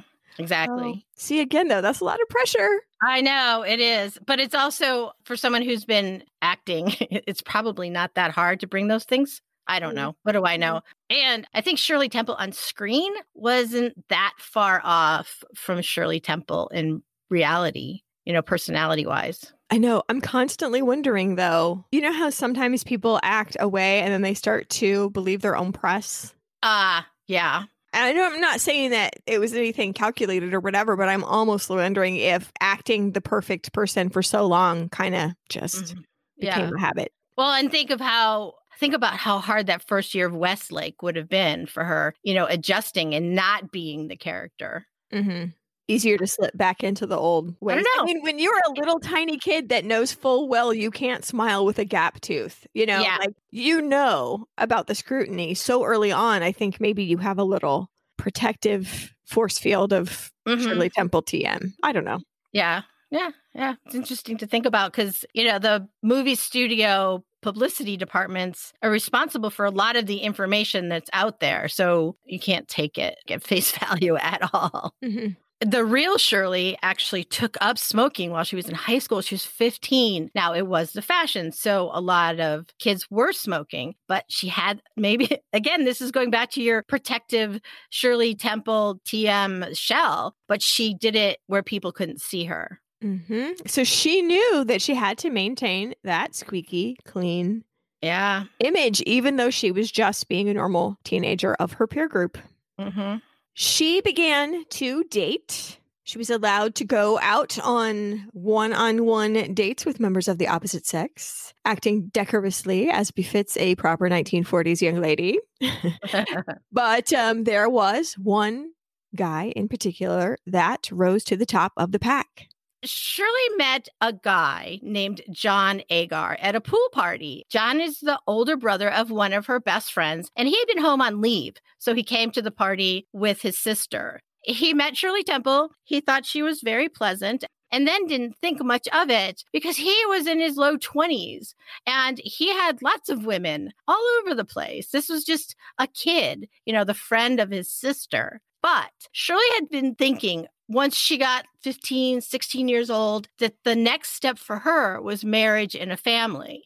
So she started coming up with a list of things that she was going to be looking for in a future spouse. She wanted him to not be in the movies. She wanted him to be good looking. She wanted him to be smart and funny. If he had never seen a Shirley Temple movie, all the better. And he had to be at least 5 years older than her. So John ticked off all those boxes, and he remained in Shirley's brain. So this wealthy son of a, unfortunately, deceased Chicago meat packer, when Shirley was still 16 years old, surprised her with a proposal and a 2.5 carat diamond ring. And she accepted both of those things. It was her senior year of high school, and she also had been thinking that it would be really cool to be the first person in her class to get married. So this was going to help her get there really fast if they planned the wedding fast. And her wedding, I mean, if you think the first kiss was something, her wedding became like an international phenomenon. I have to tell you, a member of the House of Representatives gave a speech to his colleagues, and I want to quote it. It is kind of telling. We may rest assured that democracy is vigorously alive after reading the announcement recently made by Shirley Temple that she's engaged to an ordinary American soldier. Next to Roosevelt, Churchill, and Stalin, Shirley Temple is one of the best-known individuals in the world, and unlike the big three, she is the most beloved, with no opposition and no enemies. All members of the House of Representatives wish her long and blessed happiness. That's lovely. It's lovely, but like... Again, there's more pressure, right? But he was in the army. We were at war. It was World War II. So, that's another reason why you have to point out, oh, look, she's marrying a regular guy that's in the army. She's helping to support the troops. He was set to go overseas later in the fall of 1945, but the war ended before then. However, it didn't end in enough time to change the wedding date. So the two were married at the Wilshire Methodist Church on September 19th, 1945. She was 17, he was 23, and it was a photo op made in heaven. Right. There were 700 invited guests inside and about 7,000 crashers/fans yelling outside. And after the wedding, they came out and then had to retreat and hide back in the church for 30 minutes until police came and were able to kind of construct a police cordon, like a column of policemen they could run through to get to the car to get them out the back way. We had to know that was coming. Why didn't we set that up in advance? I don't know. I don't either. A notable person who wasn't there was Bill Robinson, but it wasn't by choice. He was in a show in New York and he couldn't get away. But he did send a note to the groom that said, "You ever hurt this girl? I'll come and cut you." And that is actually no idle threat. That man used to carry a pearl-handled revolver with him wherever he went. So, John Agar, my 2 fingers point to my eyes. My 1 finger points to you. Well, her playhouse out there in the back garden became her real house. Some people called it the most magnificent dollhouse there ever was. I mean, there's a bar in the basement. There's a butler's pantry. I think that was a giant mistake. Oh, actually, I know there was security there. And I at first I was like, why would you do that? And then I thought, well, actually, you're secluded. You have the fences already there. The security system's already set up. And you do still need that, as evidenced by what just happened. Mm-hmm. Yeah. At your wedding. So, I mean, in one respect, okay, I get it. But I just don't know that that's very smart. No. And if she's in her head thinking that this is her escape to womanhood, she's getting married at 17, but she's a woman now, and I'm going to have my own life separate from my parents. Mm-hmm. That's not going to do it. And her parents signed the cottage over to her, but Gertrude was in charge of the rehabbing it from a teenage playhouse into a young couple domicile. Shirley had no say in the matter. So she's starting off her marriage without making her own choices. Well, yeah. So, which, some people were saying that's why she got married in the first place. Mm-hmm. So, fair or not. Well, the newlyweds set up house and John complained that Shirley didn't know how to cook. And I was like, pick up an apron. But you know what? That's not appropriate for the 1940s, I suppose.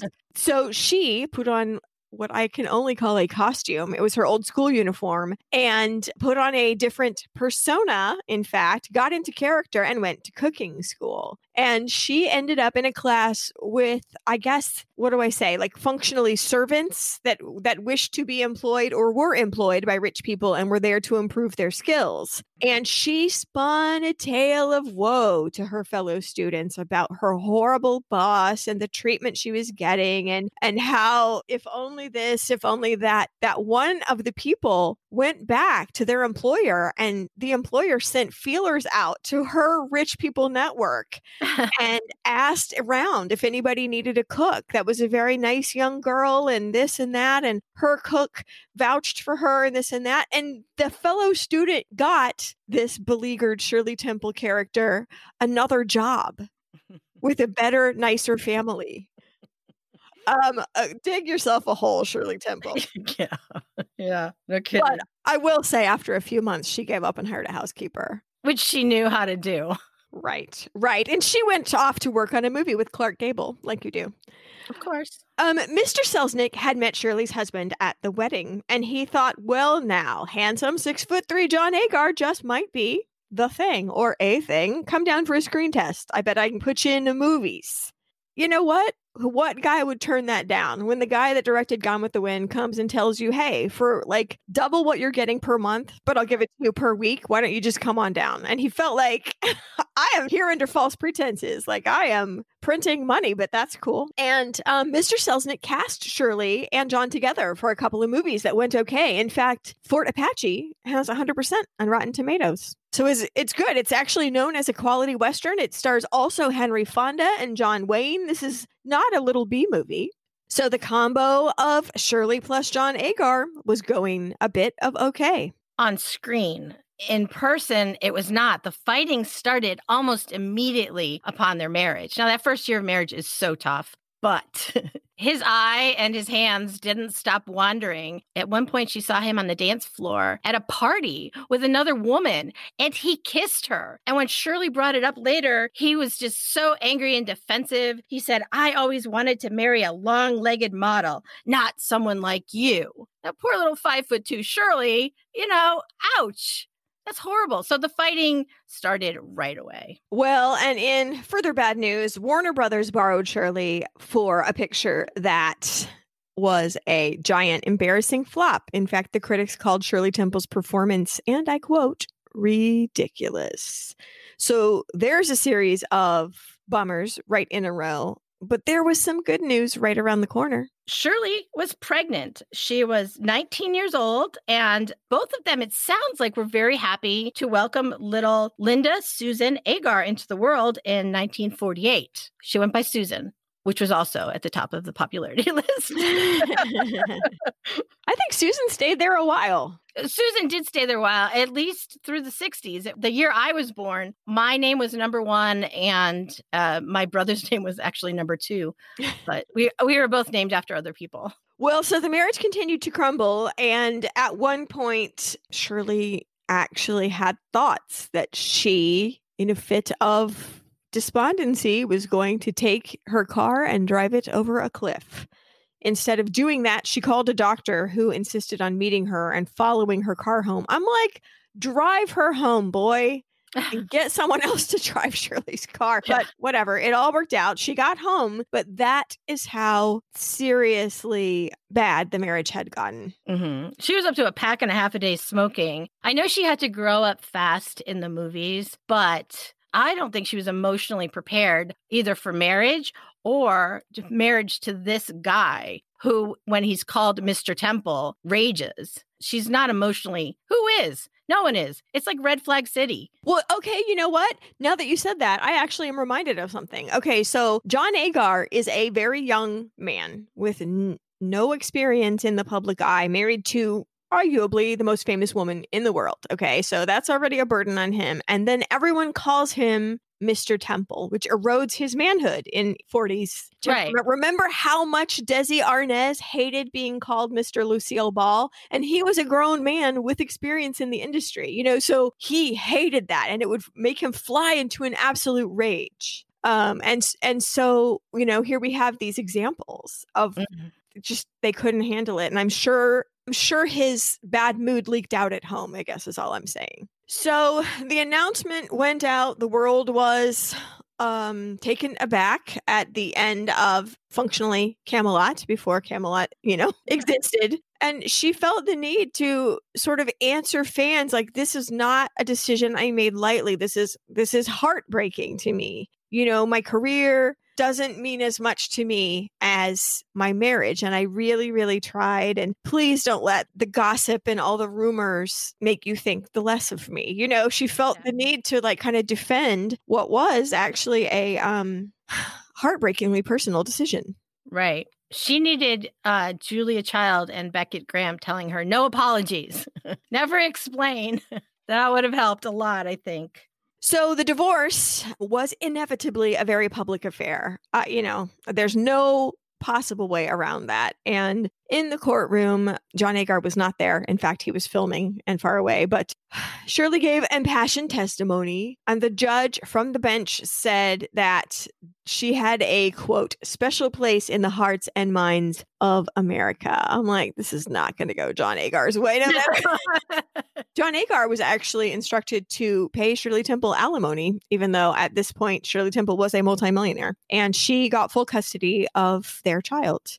Shirley actually had said later that she had wanted to get married due to peer pressure at school. And that reminded me so much of the Mona Lisa Smile movie again. And we keep referencing that. Remember that one hoop race where the girl that wins is supposed to be the next one to get married, and then there's other ladies racing with baby carriages because they'd already got their man and they were waiting for their babies. And it just seemed like a lot of peer pressure to drop out and get married.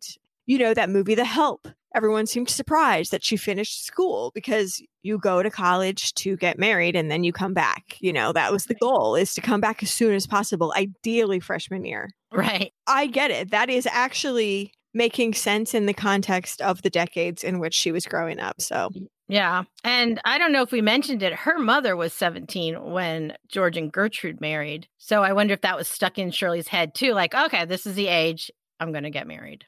Well, the scrutiny and the scolding from the public were almost too much for Shirley. America acted like Shirley Temple had betrayed them personally, to which Shirley said, when two people are put on a pedestal of perfection with everything so beautiful, the disillusionment when it comes is 100 times as great.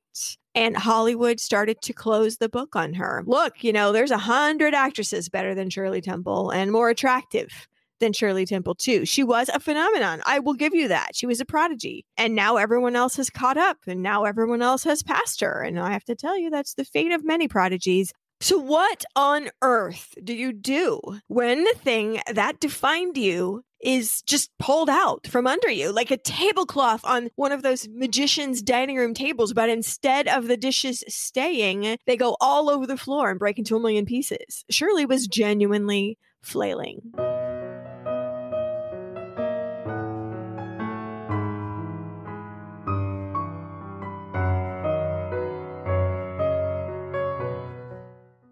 Do you wear a bra that you absolutely love? Do you have a drawer full of them? I do.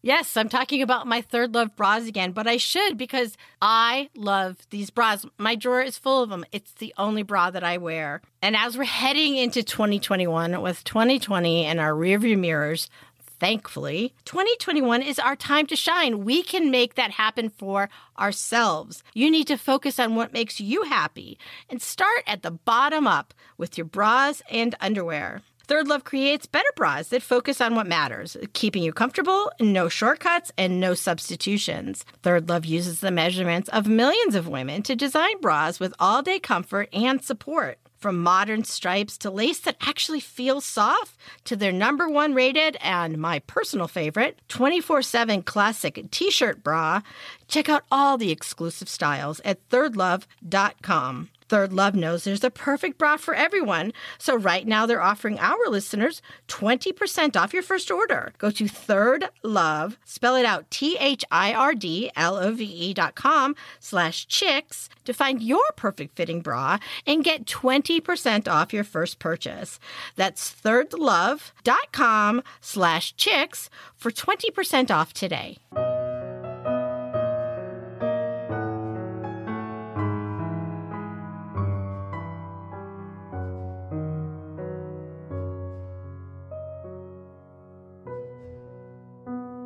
So Shirley and her family were sort of looking around like, what should we do? What should we do? And the thought was, you know what? We should get away. We should go on a family vacation. Let's go for a couple of weeks to a place that we know that we have been happy. They have been to Hawaii a couple times before. It was very lovely and restful and exotic and kind of just the tonic that Shirley needed.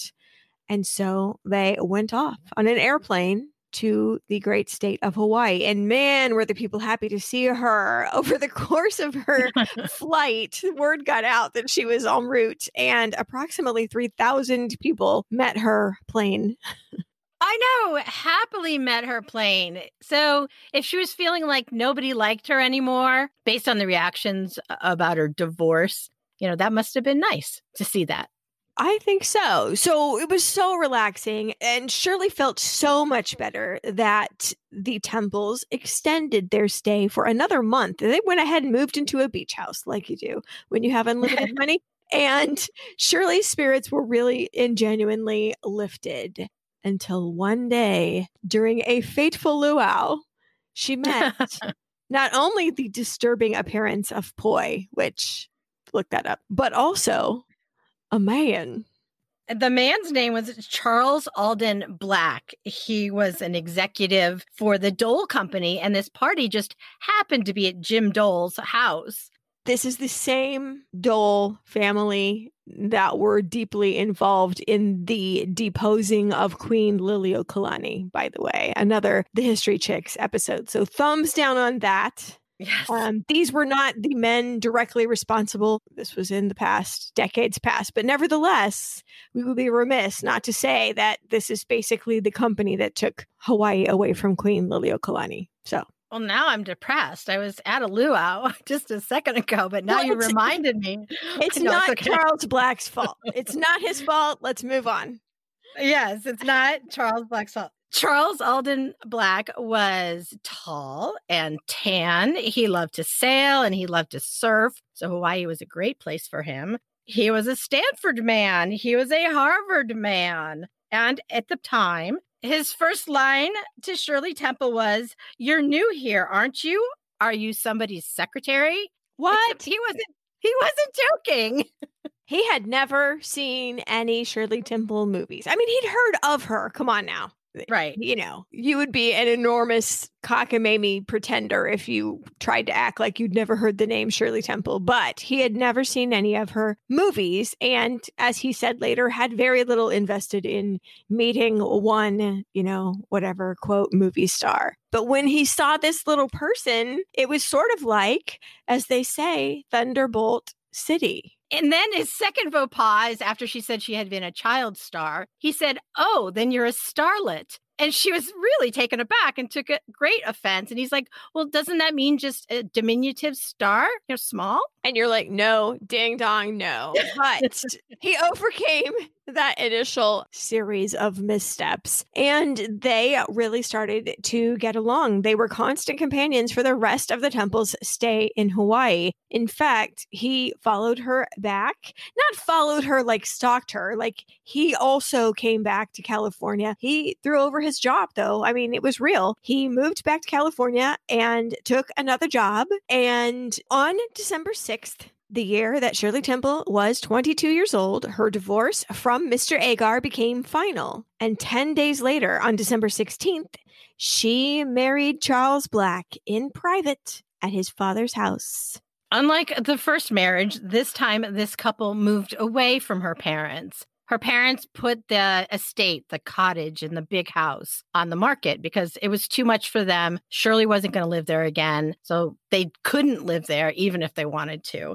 Now, John had been young and inexperienced financially. He was just bouncing around professionally. But Charles is a businessman with an MBA, and he said, darling, what's the status of your income? What do we have to work with? I need to know what our budget's going to be. And she had never thought to ask. So he convinced her to go to her father and say, what's going on, Dad? How much money do I have? And Dad took out the books and hemmed and hawed. And it turned out that he had made some very poor investments. Instead of the $3 million that should have been put in trust for her, i.e. sitting there like the vault in Harry Potter, when you open the door, there's a big pile of gold. There was a total of $44,000 left. That's it. Where had all this money gone? Her parents had spent it and had invested poorly. All of her hard work had vaporized. She said later that she didn't feel angry or sad. She didn't feel anything. And I think that's shock talking. Well, even later in her autobiography, she said, for reasons some may find inexplicable, I felt neither disappointment nor anger. Perhaps years spent ignoring such matters insulated me from disillusion. Well, I am just shocked. There was a child star who had preceded her named Jackie Coogan, a little boy, and his parents had been so blatantly thieverous. I know that's not a word. With his money, they actually said, no, any money he earns until he's 21 is our money. He has no right to it. And they spent it all. And he was left in such poverty that Charlie Chaplin basically supported him for years, kind of out of, golly, you earned all this money. You should be enjoying it now when you're a grown man. No, he didn't. And so a law was passed that said that performing children had to have 15%, which seems very low, of their income placed in trusts for them. And throughout Shirley's career, her parents had insisted that they had done that. And had they done that, that's $3 million.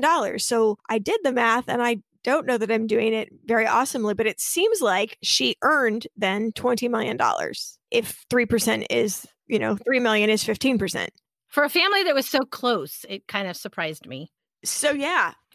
Well, luckily, their marriage and future did not fully depend on her money. He had a great job. He had a money of his own, and their future life didn't rest on that potential. Luckily, because it wasn't there. I'm mad on her behalf, of course, but, if Shirley's not mad, I guess what right do I have to be angry, Right. We can be astonished.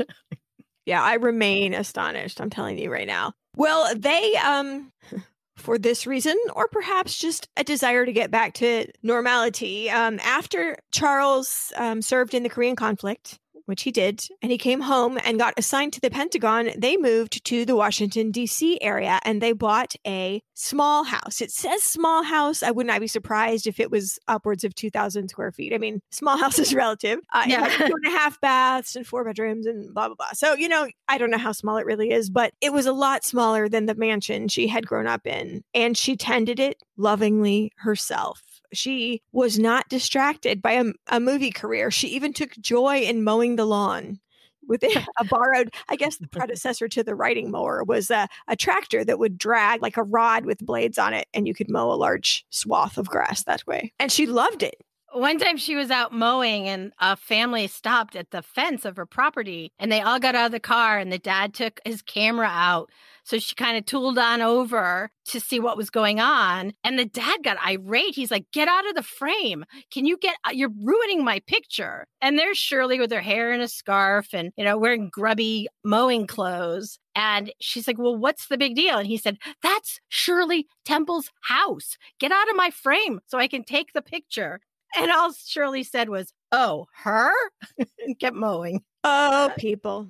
She began to make friends with the embassy/diplomat set in D.C. And soon she was expecting a baby. Hooray. So her son, Charles Jr., was born, but complications left her at first near death and then grievously ill for approximately 6 weeks.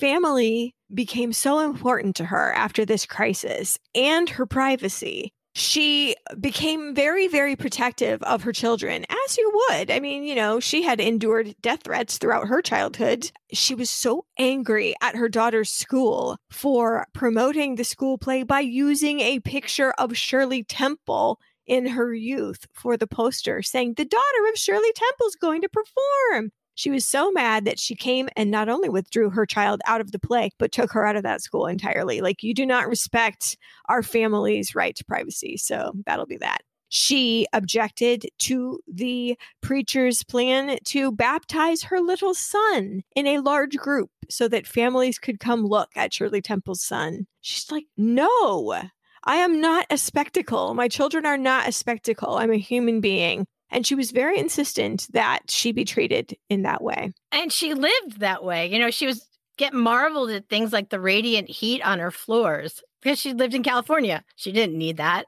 But Maryland is very cold. She got a couple dogs and a bird. She started taking care of fish. It's just like home. Normal, upper middle class home. So at 25, they decided they were going to move back to California. And on their way back, they said bye to the president, like you do on the way out. She talks about that a lot, actually, in her autobiography, that particular visit. That's funny. Well, they ended up in an upper middle class suburb of San Francisco in like the way they describe it's like a super ranch. It's like one of those sprawling ranches that just keeps going, but all on one floor, and it was just family life, plain and simple. Her daughter, Lori, was born, her third child, and it was just 1950s suburban lifestyle. Let's call it glamour shot suburban lifestyle. From then on, I mean, we're not like, we might have a hot dog on a stick, but it's fancy barbecue land. Yeah. We're buying name brand. Right. One of her brothers had developed multiple sclerosis, so she started doing work for the MS Society, but she tried her hand at being an interior decorator, like a real job. She and Charles joined the Sierra Society. They loved, environmental causes. They wanted to put their energy towards that. She was offered movie roles here and there, but she turned them down quickly because that was not a life that she wanted again. However, at 32, the movie industry reached its hand out to her with a little gift. Unfortunately, it was cemented to the ground, so she had to go there and look at it. But at 32, Shirley Temple got her star on the Hollywood Walk of Fame. Hooray! Yay! Hollywood reached out in another way, possibly because of the buzz around that Hollywood star. But a TV producer tracked her down with an idea. How about this? He said, "Let me pitch this to you. The Shirley Temple storybook. What we'll do is we'll make plays based on fairy tales, and you can be in them, or you can narrate them, whatever combination you would like to do. I think it's an idea whose time is coming." And then her son goes, "Ha ha, Mom, you'll make a really good Beast in Beauty and the Beast." And of course, her daughter talked to the producer and said, "Yes, her bottom's really big. Careful about the costumes." She weighed 107 pounds, ladies and gentlemen. So whatever. Like, Yeah, how big could her bottom have even been? But whatever. Your children are not holding back. No, but they're involved in the decision. Before Shirley would take this job, she sat down with the family. They had a family meeting about it, and she laid it all out that she was going to have to leave once a month and go to LA and film this show. So are they okay with that? Is everybody on board?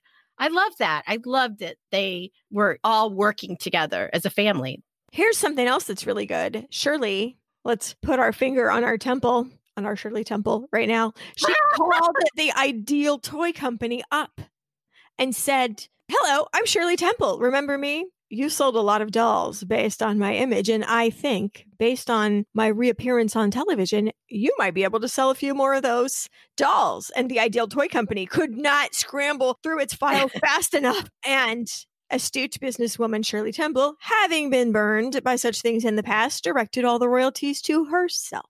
And not her parents, of course. And so the royalties from those toy sales began to flow into the family. When she was younger, she was the inspiration for a lot of fashion choices. Her image was used, her name was used, and she allowed, now, we're talking 1960, her baby Take a Bow dress was reissued to be sold. And so I just think it's so cool that these mothers who had probably had one when they were little girls can buy them for their own little girls. Mm-hmm. Although the little dolls, had blonde curly hair. And once Mama stopped rinsing, the peroxide through Shirley's hair, her hair is very dark naturally. So she doesn't quite look like that little baby doll. Okay. I don't know what to say about that. Of course she did. She's like 42 years old. I know.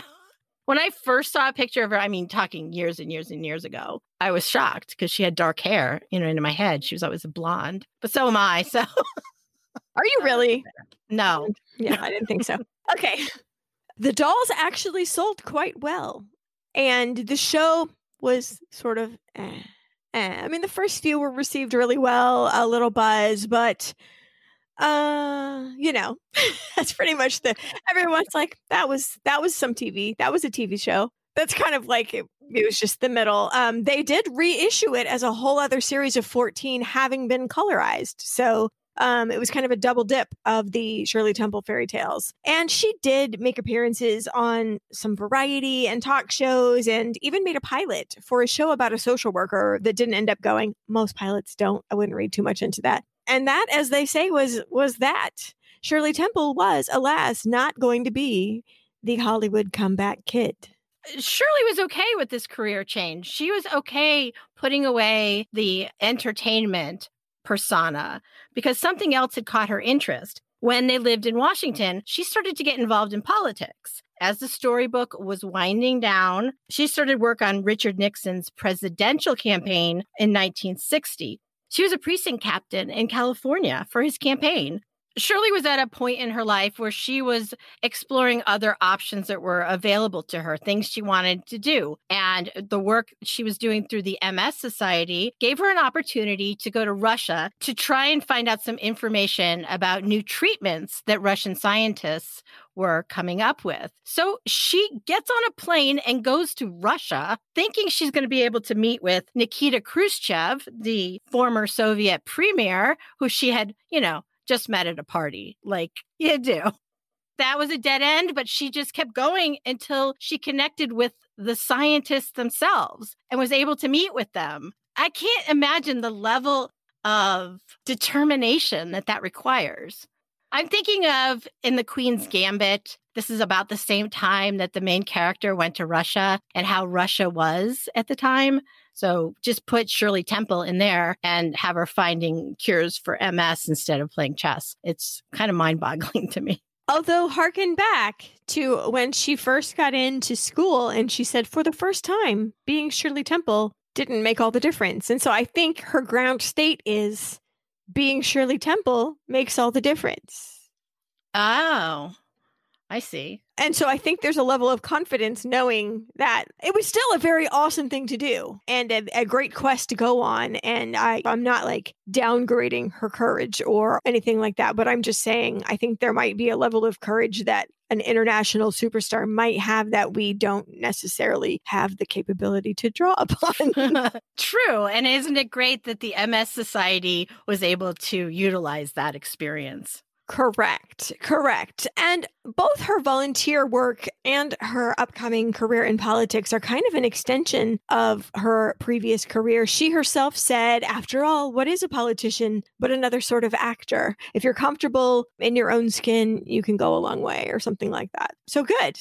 So she had been on the fringe and at parties and in social situations with political operatives and the world of politics in general for years. She had worked on campaigns, she had attended dinners, and based on a conversation at one of those dinners, it kind of stuck with her. A House of Representatives representative named J. Arthur Younger once urged her at a dinner party to run for office because after all, he said, us old dogs aren't going to be here forever. We're going to need some young people to take up the cause. And coincidentally enough, it was his death and therefore his open congressional seat that gave Shirley the charge to run for political office.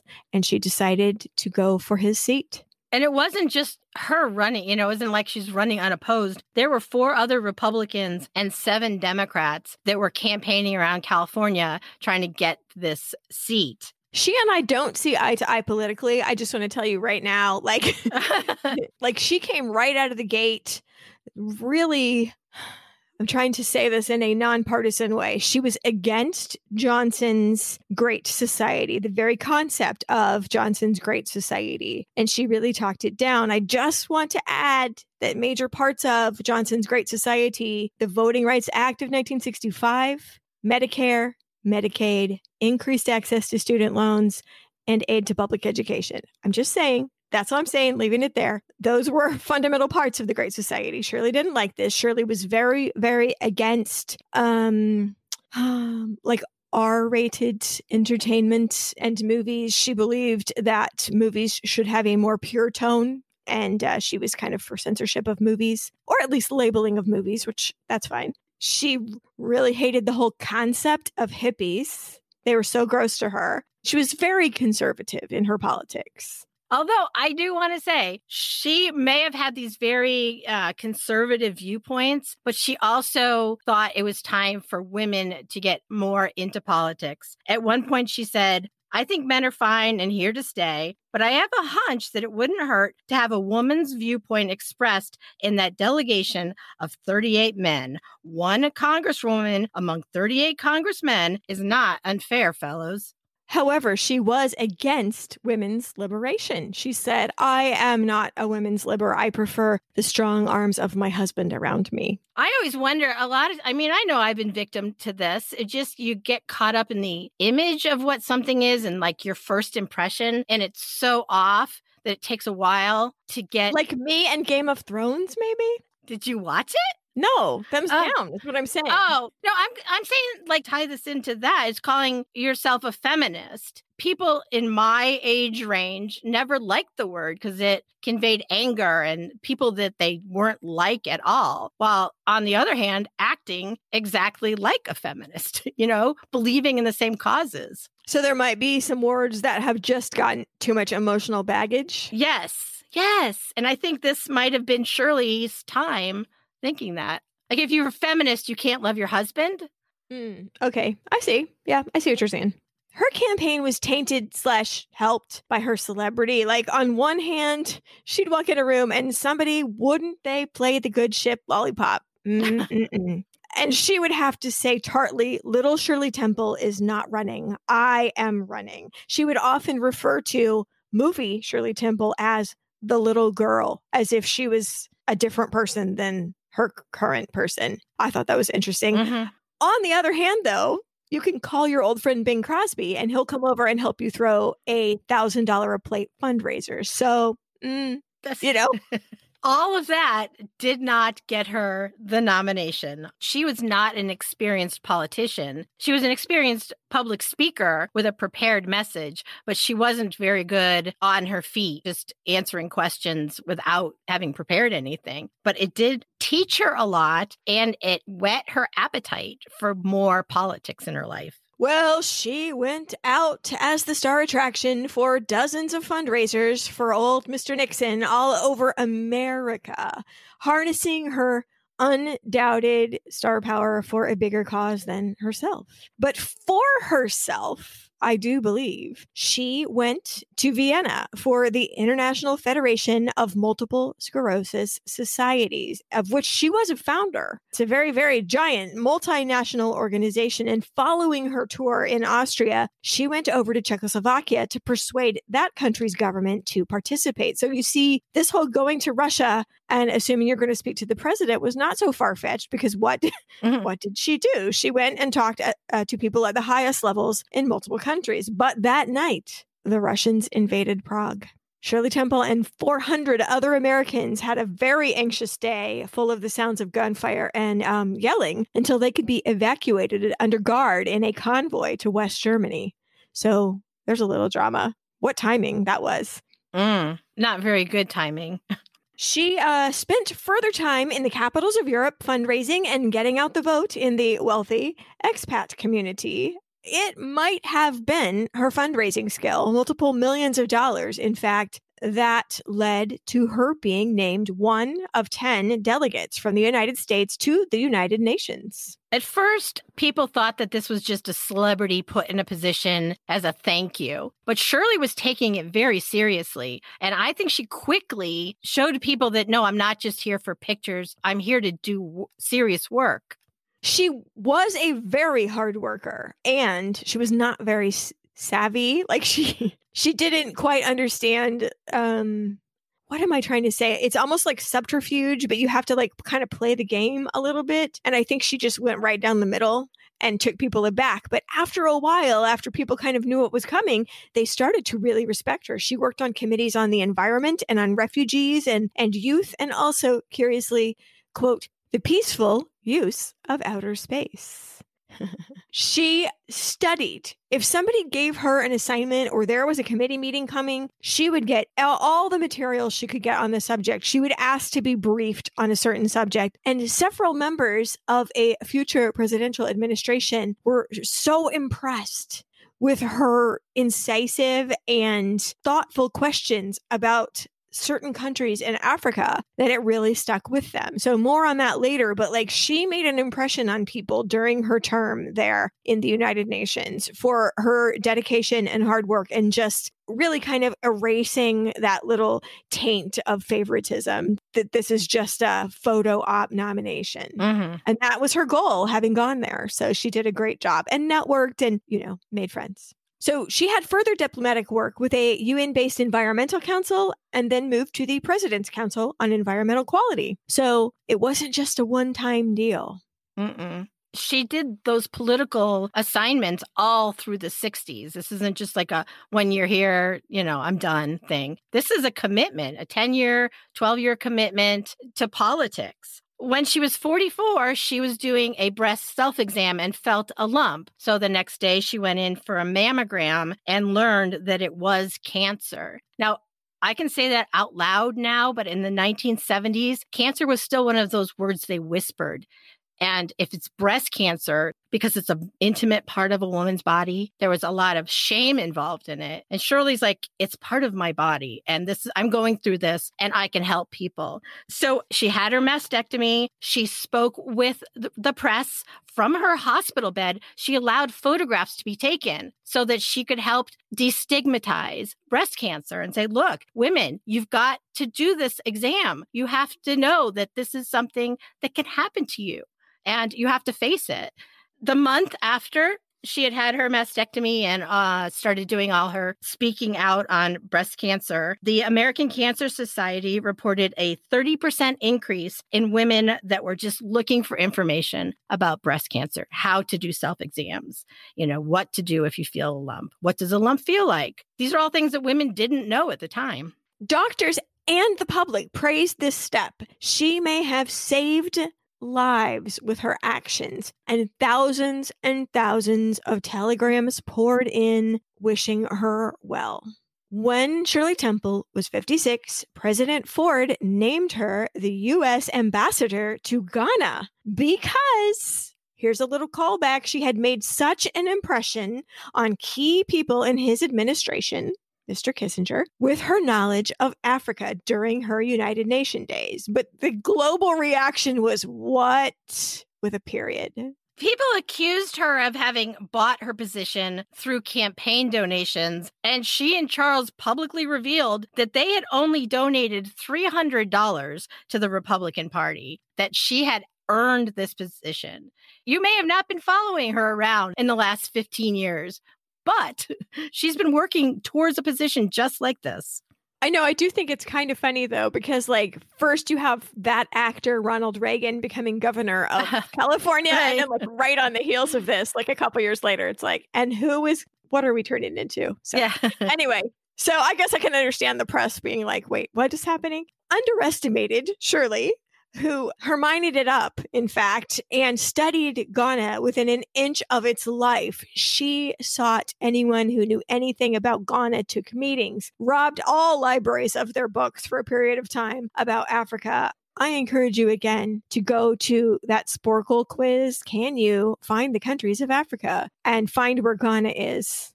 So maybe I shouldn't tell you where it is. We covered this in our coverage of The Crown, too. If Africa is vaguely shaped like a skull, face to the right, Ghana is kind of right where the hinge at the back of your neck is. That little, like right at the hinge area is where you're going to find Ghana. So that's where it is, Northwest Africa.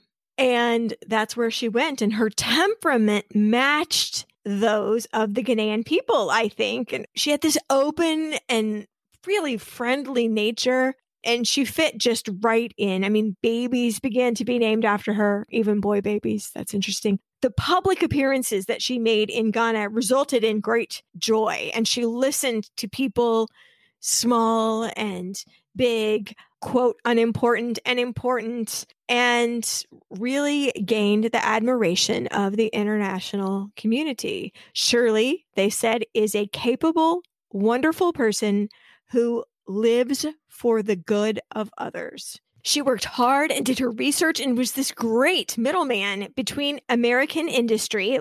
Upwards of 30 American companies were operating in Ghana at the time. She was a liaison between them and the Ghanaian government. And she was made an honorary deputy chief. And I apologize, I did look this up, but it's a very long word and it's been a few days. But it's an Aboutsin Domine of the Fanti tribe, which means deputy chief. And she was honored in other ways by other chiefs with gifts and visits. I think she took this really to heart and she was really honored by it, because even later in her life, when she talks about it, you can watch interviews with her. She just lights up. You know, I am a chief, you know. I love that. Although she did serve M&Ms to the Chinese ambassador. LOL, LOL.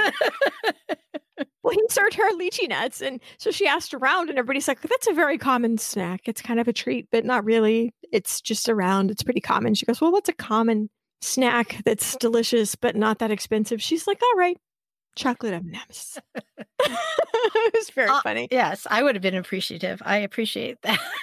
I hope they were plain because I don't like the peanut ones. For those British listeners, these are Smarties. And they're all going, oh. And for the Americans, not the Smarties like we know, which are Sweet Tarts. Anyway, moving on. After only about a year and a half as ambassador to Ghana, President Ford recalled her back to Washington, but this wasn't a demotion. He wanted her for the position of chief of protocol at the State Department. Did he warn her, though, about the M&Ms, though? I don't know, but she was the first woman. I bet she could get away with it. So a chief of protocol is basically the person that takes charge from top to bottom of the entirety of a visit when a head of state comes to visit the country. I read one thing that said they're like a giant party planner, but that really devalues all of the things they have to do. They have to arrange for protection and transportation and welcoming committees and things, just even the red carpet, everything. And the customs of the visiting dignitaries need to be learned. She was also responsible for maintaining a building called Blair House, which is, and still is, like the guest room of America. In fact, if presidents have a state funeral, ex-presidents, and their families need to come to Washington, D.C., that is where they stay. So it is one of the most exclusive hotel rooms in the country. In fact, it's perfectly capable of being used as a substitute White House if they ever should need it. It's secured. It's got the secure lines going in and out. So there it is. It's a very, very big responsibility. She was, however, relieved of duty with the inauguration of Jimmy Carter, but returned as an ambassador trainer during the Reagan administration. In the mid-'80s, during a tribute at the Oscars, Shirley was presented with a full-size Oscar to replace the half-size one she had gotten so long ago. When she was 60, it was time for her to get her life on paper. She wrote her autobiography, except it isn't the entire autobiography. She considered it part one. Her autobiography only goes to the birth of her third child. She dedicated it to her mother. And 517 pages later, the final words were, "Thanks, Mom." Hmm. When it was published, she did a book tour. So if you wanted to watch any interviews with a mature Shirley Temple Black, you can find them that were done about this time. It is a very, very, very big book. You could press some flowers with this book. So the year after her autobiography, she was named ambassador to Czechoslovakia, modern day Czechia, I guess. It's hard to keep up. Again, there's a Sporkle test for name the countries of Europe, of which I do very poorly at, because a lot of the countries that are on there now were not there when I learned my countries back in the day. But at the time, this was Czechoslovakia. She was the ambassador. She was 61 years old. While she was the ambassador to Czechoslovakia, she called all of her staff in for a meeting. And she said, "I am only going to do this once and only once." And then she launched into the good ship Lollipop. Now, I remember in Ghana, people started to love her. She broke into some dance in a market square, but it was not a dance she had learned necessarily. It was a dance that she had seen some ladies doing. Mm-hmm.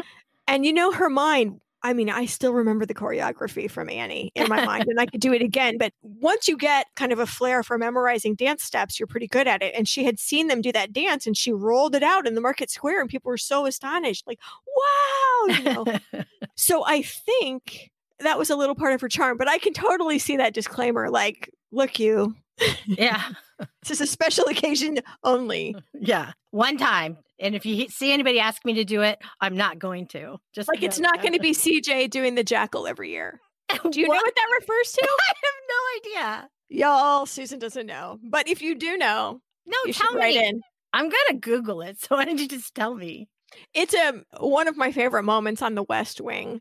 Oh, okay. Yeah, they basically ask her to lip sync this song called The Jackal. Anyway, the end. You can Google it, or maybe we can put it in the show notes. I don't know.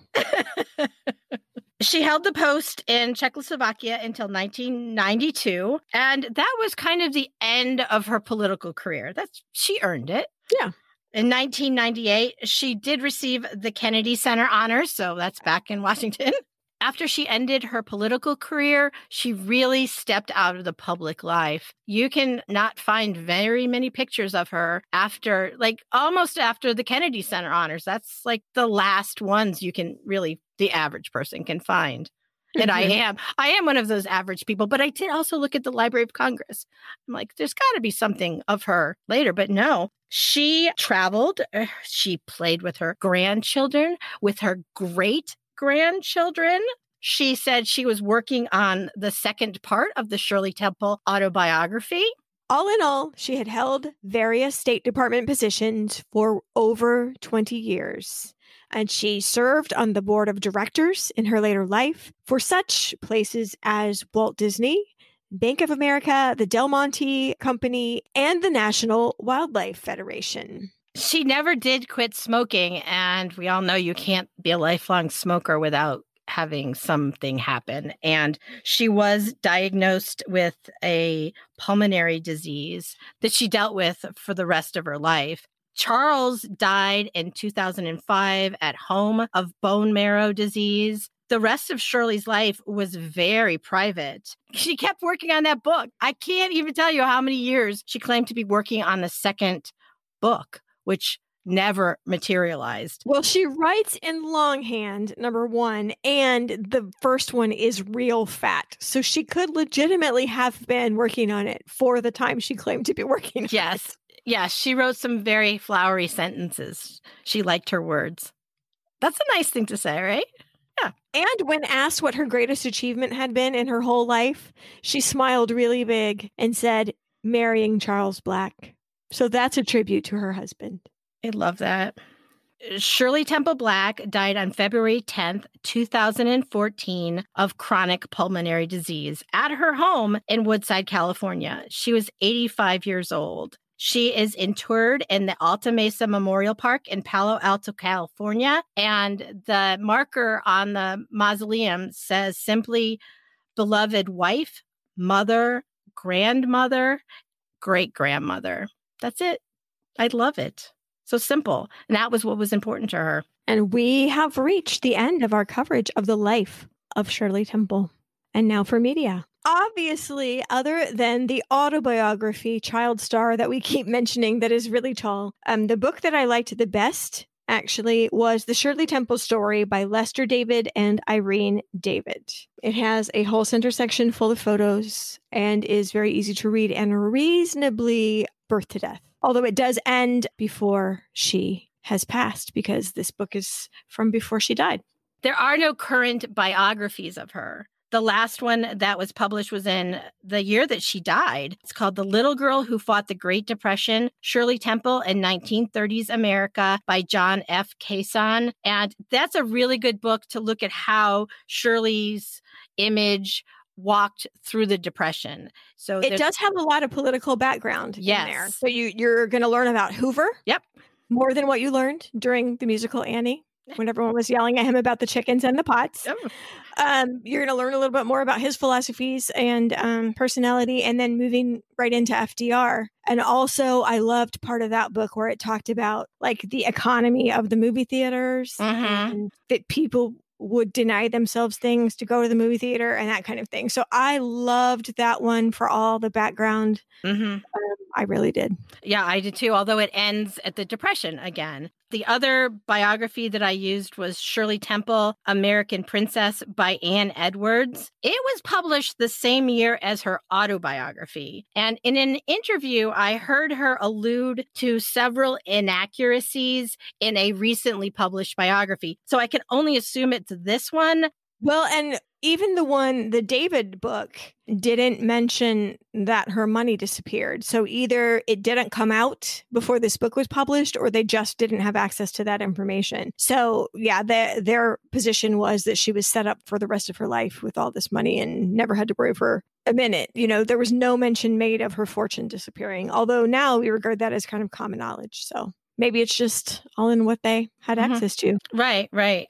Okay, that's all I have for books. I was shocked that there wasn't more biographies available. Shocked. Yeah, I just wonder because, she was a major star, but only until about the age of 11 or 12. And people are just fickle. Yeah.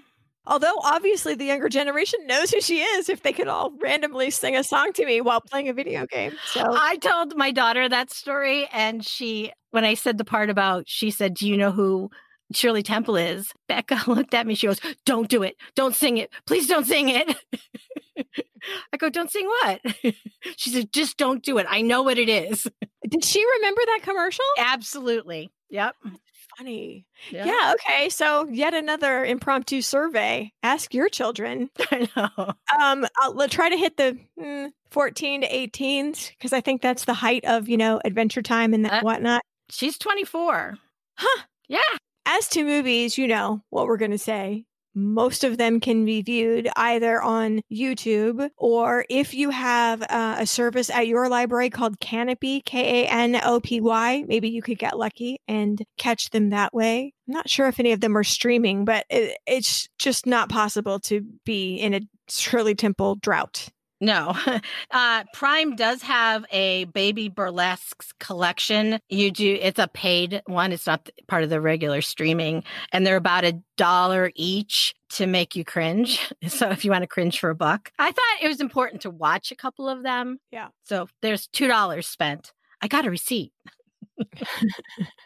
On Prime, you can stream 2 seasons of Shirley Temple's storybook. So you can see that if you pay for Prime, you can see it for nothing. The very first one she did was The Land of Oz, and she played Princess Ozma. Yay, Princess Ozma! And another one, she played The Little Mermaid. And while that story is closer to the original, that she didn't turn to foam at the end.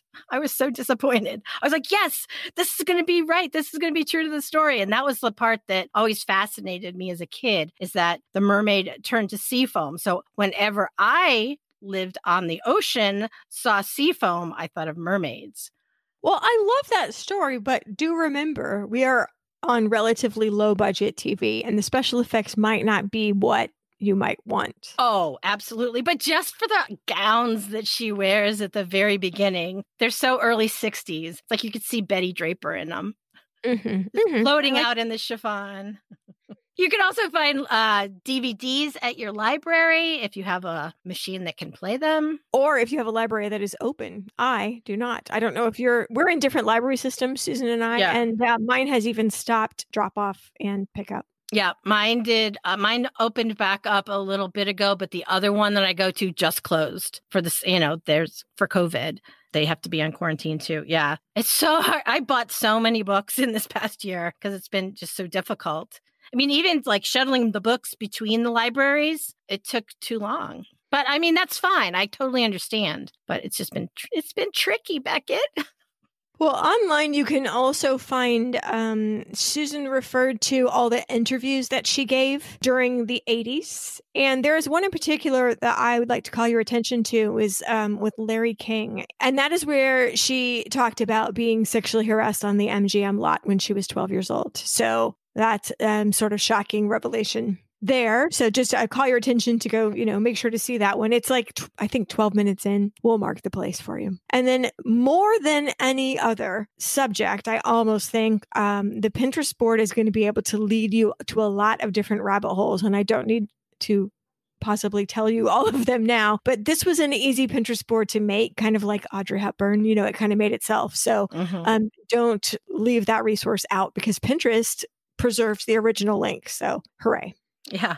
As far as a museum goes, the Santa Monica History Museum, when they're open, which they're not now, has an annual exhibit. So there's that, but there's no actual museum. Most of her collection was sold to private collectors. The Smithsonian does have her typewriter. She has a portrait in the National Portrait Gallery. So there's that. Gosh, wouldn't it be kind of neat to have kind of like how Julia Child has her kitchen there? Wouldn't it be neat to have a movie set of Shirley Temple's there? Oh, yeah. That would be cute. That would be cute. Do not go to shirleytemple.com thinking you're going to find a treasure trove of information because all you find is a sales pitch for film collections. I know that was very disappointing. I thought, well, now, Shirley. Shirley. Well. Also, there is a timeline of her filmography at her IMDb page, which actually does have both videos and links to other places. So that's a good place to drop in. Don't forget about the Sporkle quiz, both Africa and Europe. Feel free to do Asia. I'm doing Asia right now. Makes no difference with regard to Shirley Temple, but it is a challenge. So I'm doing those. We'll provide you a link to those. I think they're fun, but then again, I'm a nerd. So, use your judgment on that. What I think is fun is that there is a very pink blush colored peony named after her. It's like a white and pink bloom. It's beautiful. I want to get myself a Shirley Temple peony and plant it in the backyard. I think it's so flattering to have flowers named after you. It really is.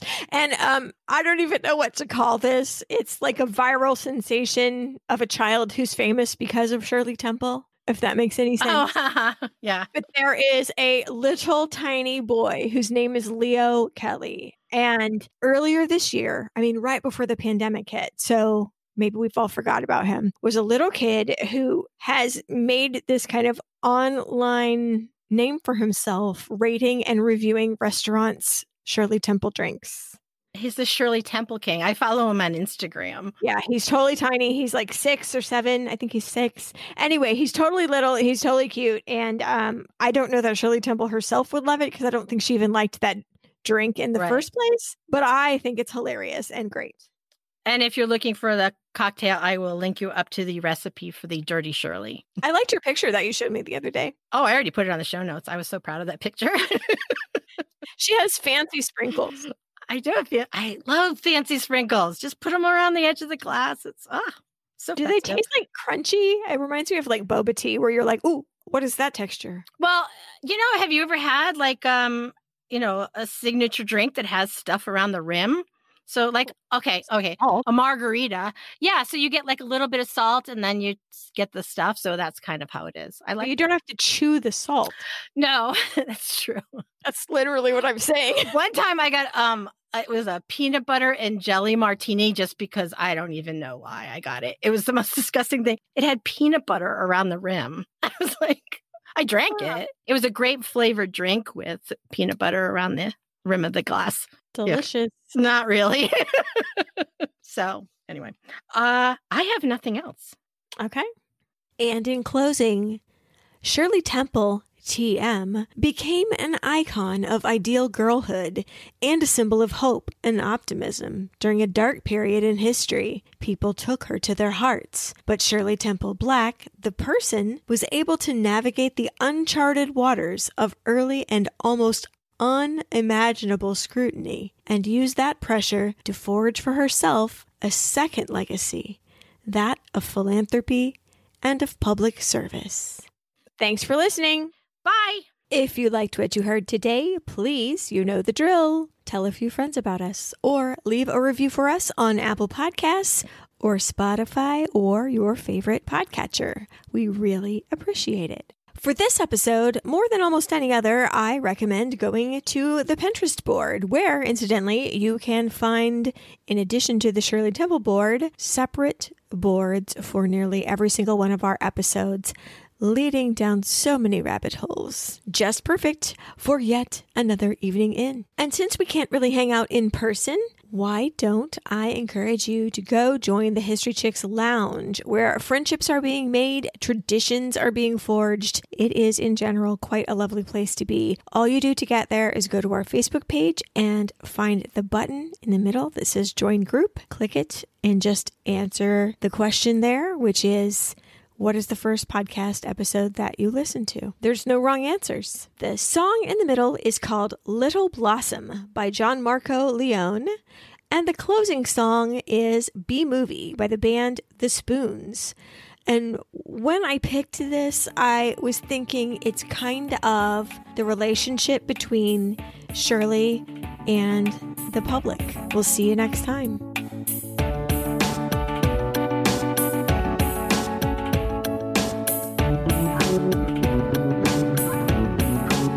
I could sleepwalk through the script. I know it's long my memory. I was born to play this part I'm playing. The cameras start to roll. The director calls out action, and I'm there like I'm living the moment. But I know you're out there, and I know you're watching somewhere. And I know you want to ride me out again.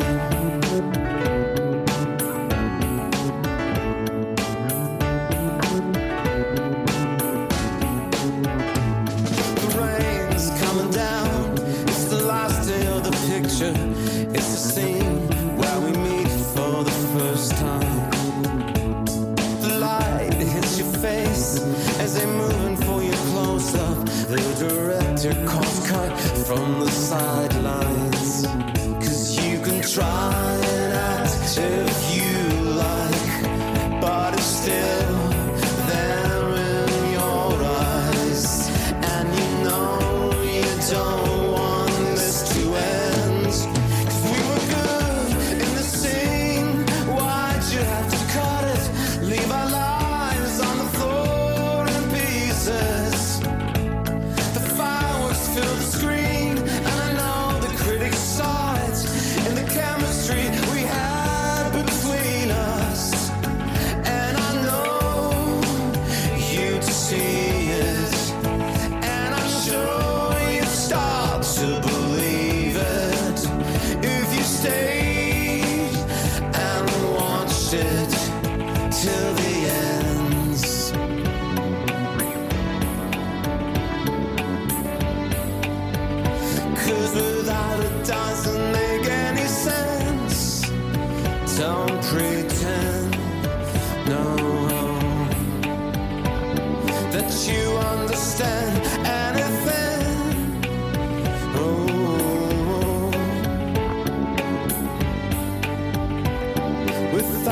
doesn't make any sense.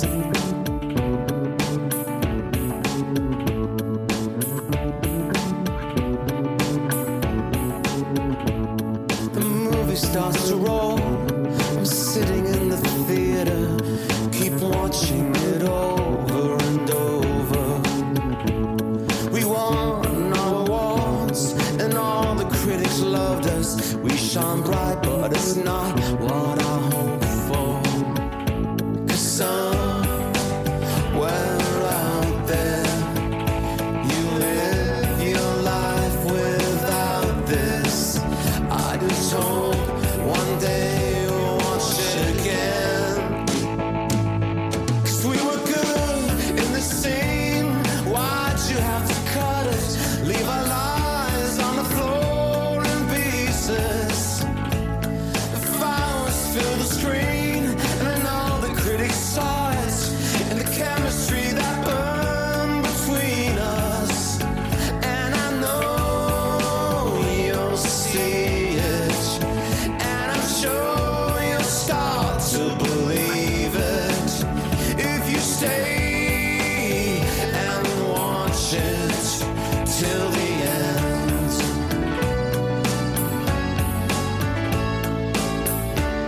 'Cause without it doesn't make any sense.